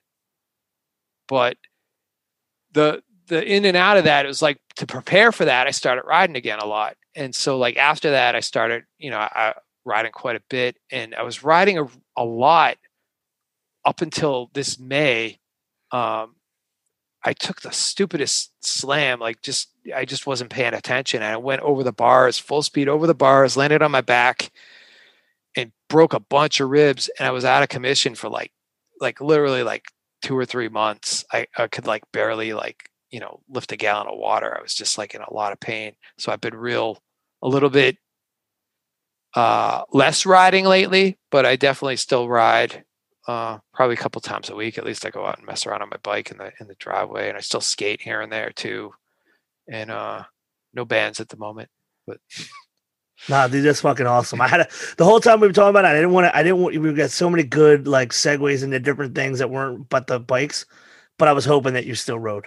yeah, man, if you go back and look at my personal Instagram, like right up until May, I think it was the end of May is when I took that slam, and like I was doing stuff and I'd post things here and there. I was actually like for the first time in like 20 years, like starting to learn new things and progress. You know what I mean? I was like, I felt like solid on my bike, and then I just wasn't paying attention for a second and clipped my peg on a rail and just went over hard. And it's one of those things that shook me up because like, you know, I'm 46, like I hit the ground hard and you don't bounce back quite as fast. And then you got, you know, like bills and responsibilities, and like you can't pull your weight around the house with the kids and stuff. And you're just like, oh shit. No, I started 2020 off breaking my hand in Tampa to death before dishonor. Like a fucking idiot. Oh, that's rough. And then I went home and was like, it's okay. And she's like, it looks bad. I'm like, nah, I broke this hand before and it'll be all right. And then I was working and I did jujitsu. And then she's like, please have a surgeon look at it. And the bone was split in half and I had to have a fucking surgery. And that's how my 2020 started, with like this is all right. I broke this hand before. And I'm like, I like, as you're saying the ribs and the thing, you're like, I know exactly what you feel. You're like, fuck, man. And then because you're getting older, you're like, why am I so dumb? Dude, it's like, you know, I'm just having fun. But like, dude, I started 2020, January 2nd, I had my appendix out. I just like all of a sudden was an incredible amount of pain and had to get like rushed to the hospital, have my appendix out. 2 weeks later, my wife had knee surgery. And then COVID happened, which we've all suffered. And then I did the rib thing. And it's just been rough. My dad passed away a couple months ago. I'm sorry to hear that. No, thank you. And then my wife's having knee surgery on the other knee in like a week and a half. So it's been 2020 has been crazy, man. It's just been, luckily I've been able to keep my like work. Like I've had like my client work has been good because like your friend, you were saying, like he was been working remote the whole time, and so have I. And it's just like the hardest thing for me is like, normally I'm the only one at home and now everyone's here. So like trying to get work done with the kids doing like remote school and my wife's working remotely, it's like, it's a little been challenging, but yeah, I mean, 2020 has been challenging for everyone. So I tell everybody the same thing. If we survive this, we're going to learn a lot, and we're going to be able to look at life in a totally different lens, because we're going to appreciate the things that we weren't able to do. And that's what I try to tell everybody who, I mean, I like you said, January 2nd, I broke my hand January 3rd. And I had surgery. I think I had surgery like January 21st or something like that. It's a rough way to go into the new year. I really just appreciate that we got this time to talk. And when you reached out to me, I was like, I want this to come out right at the time when this is coming, like, you know, the right time for this to come out. And so we're going to be pushing this before this episode airs, and we're going to have the ad that me and you talked about. I put it on the couple episodes saying, I'm rooting for you and we'll be supporting Don't Stand in Line. And hopefully we get you back on, and when we talk about series 2 of Don't Stand in Line. Awesome, man. Thanks so much for having me. Nah, man, thank you. And I know it's late, so I appreciate you making it work. And yeah, one more time, Codec Projects, CODEC. Yes, Codec, CODEC projects.com, and Instagram, Facebook, same deal. Hey, man, best of luck for you on the day this airs, and thank you for your time. I know it's late and you got to go to work. Just thank you. And once again, thank you for everything you did with 10 Yard Fight. And obviously, it's always hard for me when I'm asking bands to come back and play shows. And I think that someone thought I had like a reunion fetish, but it's like, if it obviously the easiest task is like, hey, let's just book the bands that are, active and rolling. And if there's a reunion happening, it's cool. But I Right. felt like and I still feel under pressure that someone thinks I've had like a hand in a magician's hat, and I'm always going to pull something out. So like whenever like I have the opportunity to pull out something like a 10-yard fight, I am always indebted for the bands, because the bands have always said the same stuff, and it's like every year in year out. I don't know. There's always more I don't knows. Yeah. Very few bands are like, fuck yeah, we're gonna kill this. Everyone is like, right. so Well, you never know, man. I know. It's just, so I just wanted to tell you that it was exciting, and I appreciate you for doing it then, and obviously for what we talked about on this podcast. And good luck. All right, brother. Dude, thanks, man, so much. I know that was a longer one, and for me, doing this podcast is about talking to the kind of people like Wrench, who incidentally talked to Chris and Sonny, who were the first two guests I had on my podcast. Someone that believes in hardcore and sees the value in the entrepreneurship and everything that can be learned from the DIY ethics and skills in hardcore and transferred into the real world needs to be celebrated. And it's amazing that he's done it through Don't Stand in Line docuseries, and he's actually going to start his own podcast. And I can't wait to check it out. And I hope that more people can find things that could resonate within people in hardcore who take skills and stay within the scene and make an entire lifestyle out of it. Or just, they do it on the side. Like Wrench has a real job, but his passion is shooting films and documenting and showing the world these amazing people. And that's very much like what I do with this podcast, where I pour concrete all day, but in my head, I'm listening to the drafts of the upcoming episodes, or I'm thinking about podcast guests. Hardcore is an amazing thing, and the spirit is in the people that are driving it and constantly using their creativity.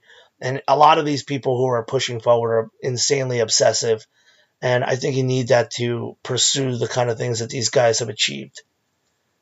Once again, big shout out to Sean Youngblood for having us debut Struck Nerves, amazing track, Common Ground. Their LP, Rattle the Cage, will come out December 4th on Youngblood Records. It's going to be available on vinyl and digital, and I hope you guys check that out.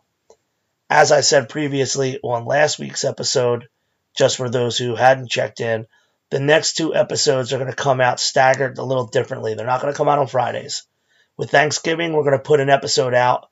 It's going to be Wednesday, November 25th. It's going to feature Ernie Talbert, who is a Delaware hardcore kid who grew up around the Philadelphia hardcore scene. He went from writing on the walls, moshing on the floors, to being a fucking amazing person within marketing, first at Champion and later now at Under Armour. His story is awesome. I don't want to get too far into it because he tells it well. It's a shorter episode because of his insane job and time constraints. So we're releasing that one the night before Thanksgiving, so you can check that out. And then this Monday upcoming after that will be November 30th, and we're going to have my boy James Vitalo, formerly a Backtrack, who is now a manager of bands like Terror and Turnstile. His story is awesome. And then we'll be returning to Fridays with December 4th and Tim Moore. Especially with the holiday and some two shorter episodes, trying to see if we can't get one in every 5 days, and then we'll go back to the Fridays.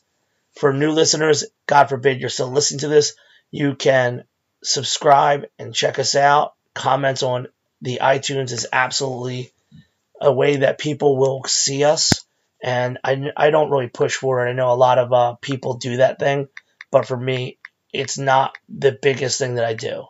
I don't go, hey, please, blah, blah, blah, but we had a 5-star rating from a friend, and I just want to read it to you because this is the kind of stuff that then makes us pop up a little bit in their rankings.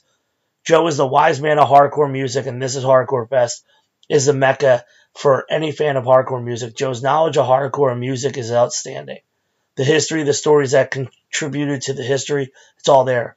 You instantly find yourself being sucked into these conversations. He has a unique ability to make the listener feel as if they are right in the middle of the story. Bravo. Now, I don't know all about that. I appreciate my friend writing that and saying that. It means the world to me.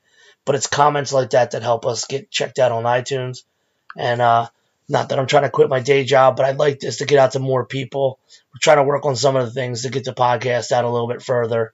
And I just appreciate the support. You can find us through the This Is Hardcore Facebook, Instagram, and Twitter. Instagram and Twitter is easier for me to shout out, but I mean, Facebook is This Is Hardcore. Twitter is TIHCFEST. This is Hardcore Fest, but shorter. And this is Hardcore Fest on Instagram, and I'm the Joe Hardcore on Instagram and Twitter. If you reach out to me, I will absolutely write back to you. I love hearing how people are reacting to these conversations and enjoying them. And the biggest thing also you can do is share. You see us post it, help us get the word out, because this isn't about capping up This Is Hardcore or telling my story. This is about echoing and celebrating hardcore through the people that are kicking ass and driving it forward, like my friend Wrench and like my friend Sean Youngblood. So supporting our podcast is supporting hardcore. Thank you so much. Can't wait to hear what you think about Ernie's story, because it's fucking absolutely amazing. Take care.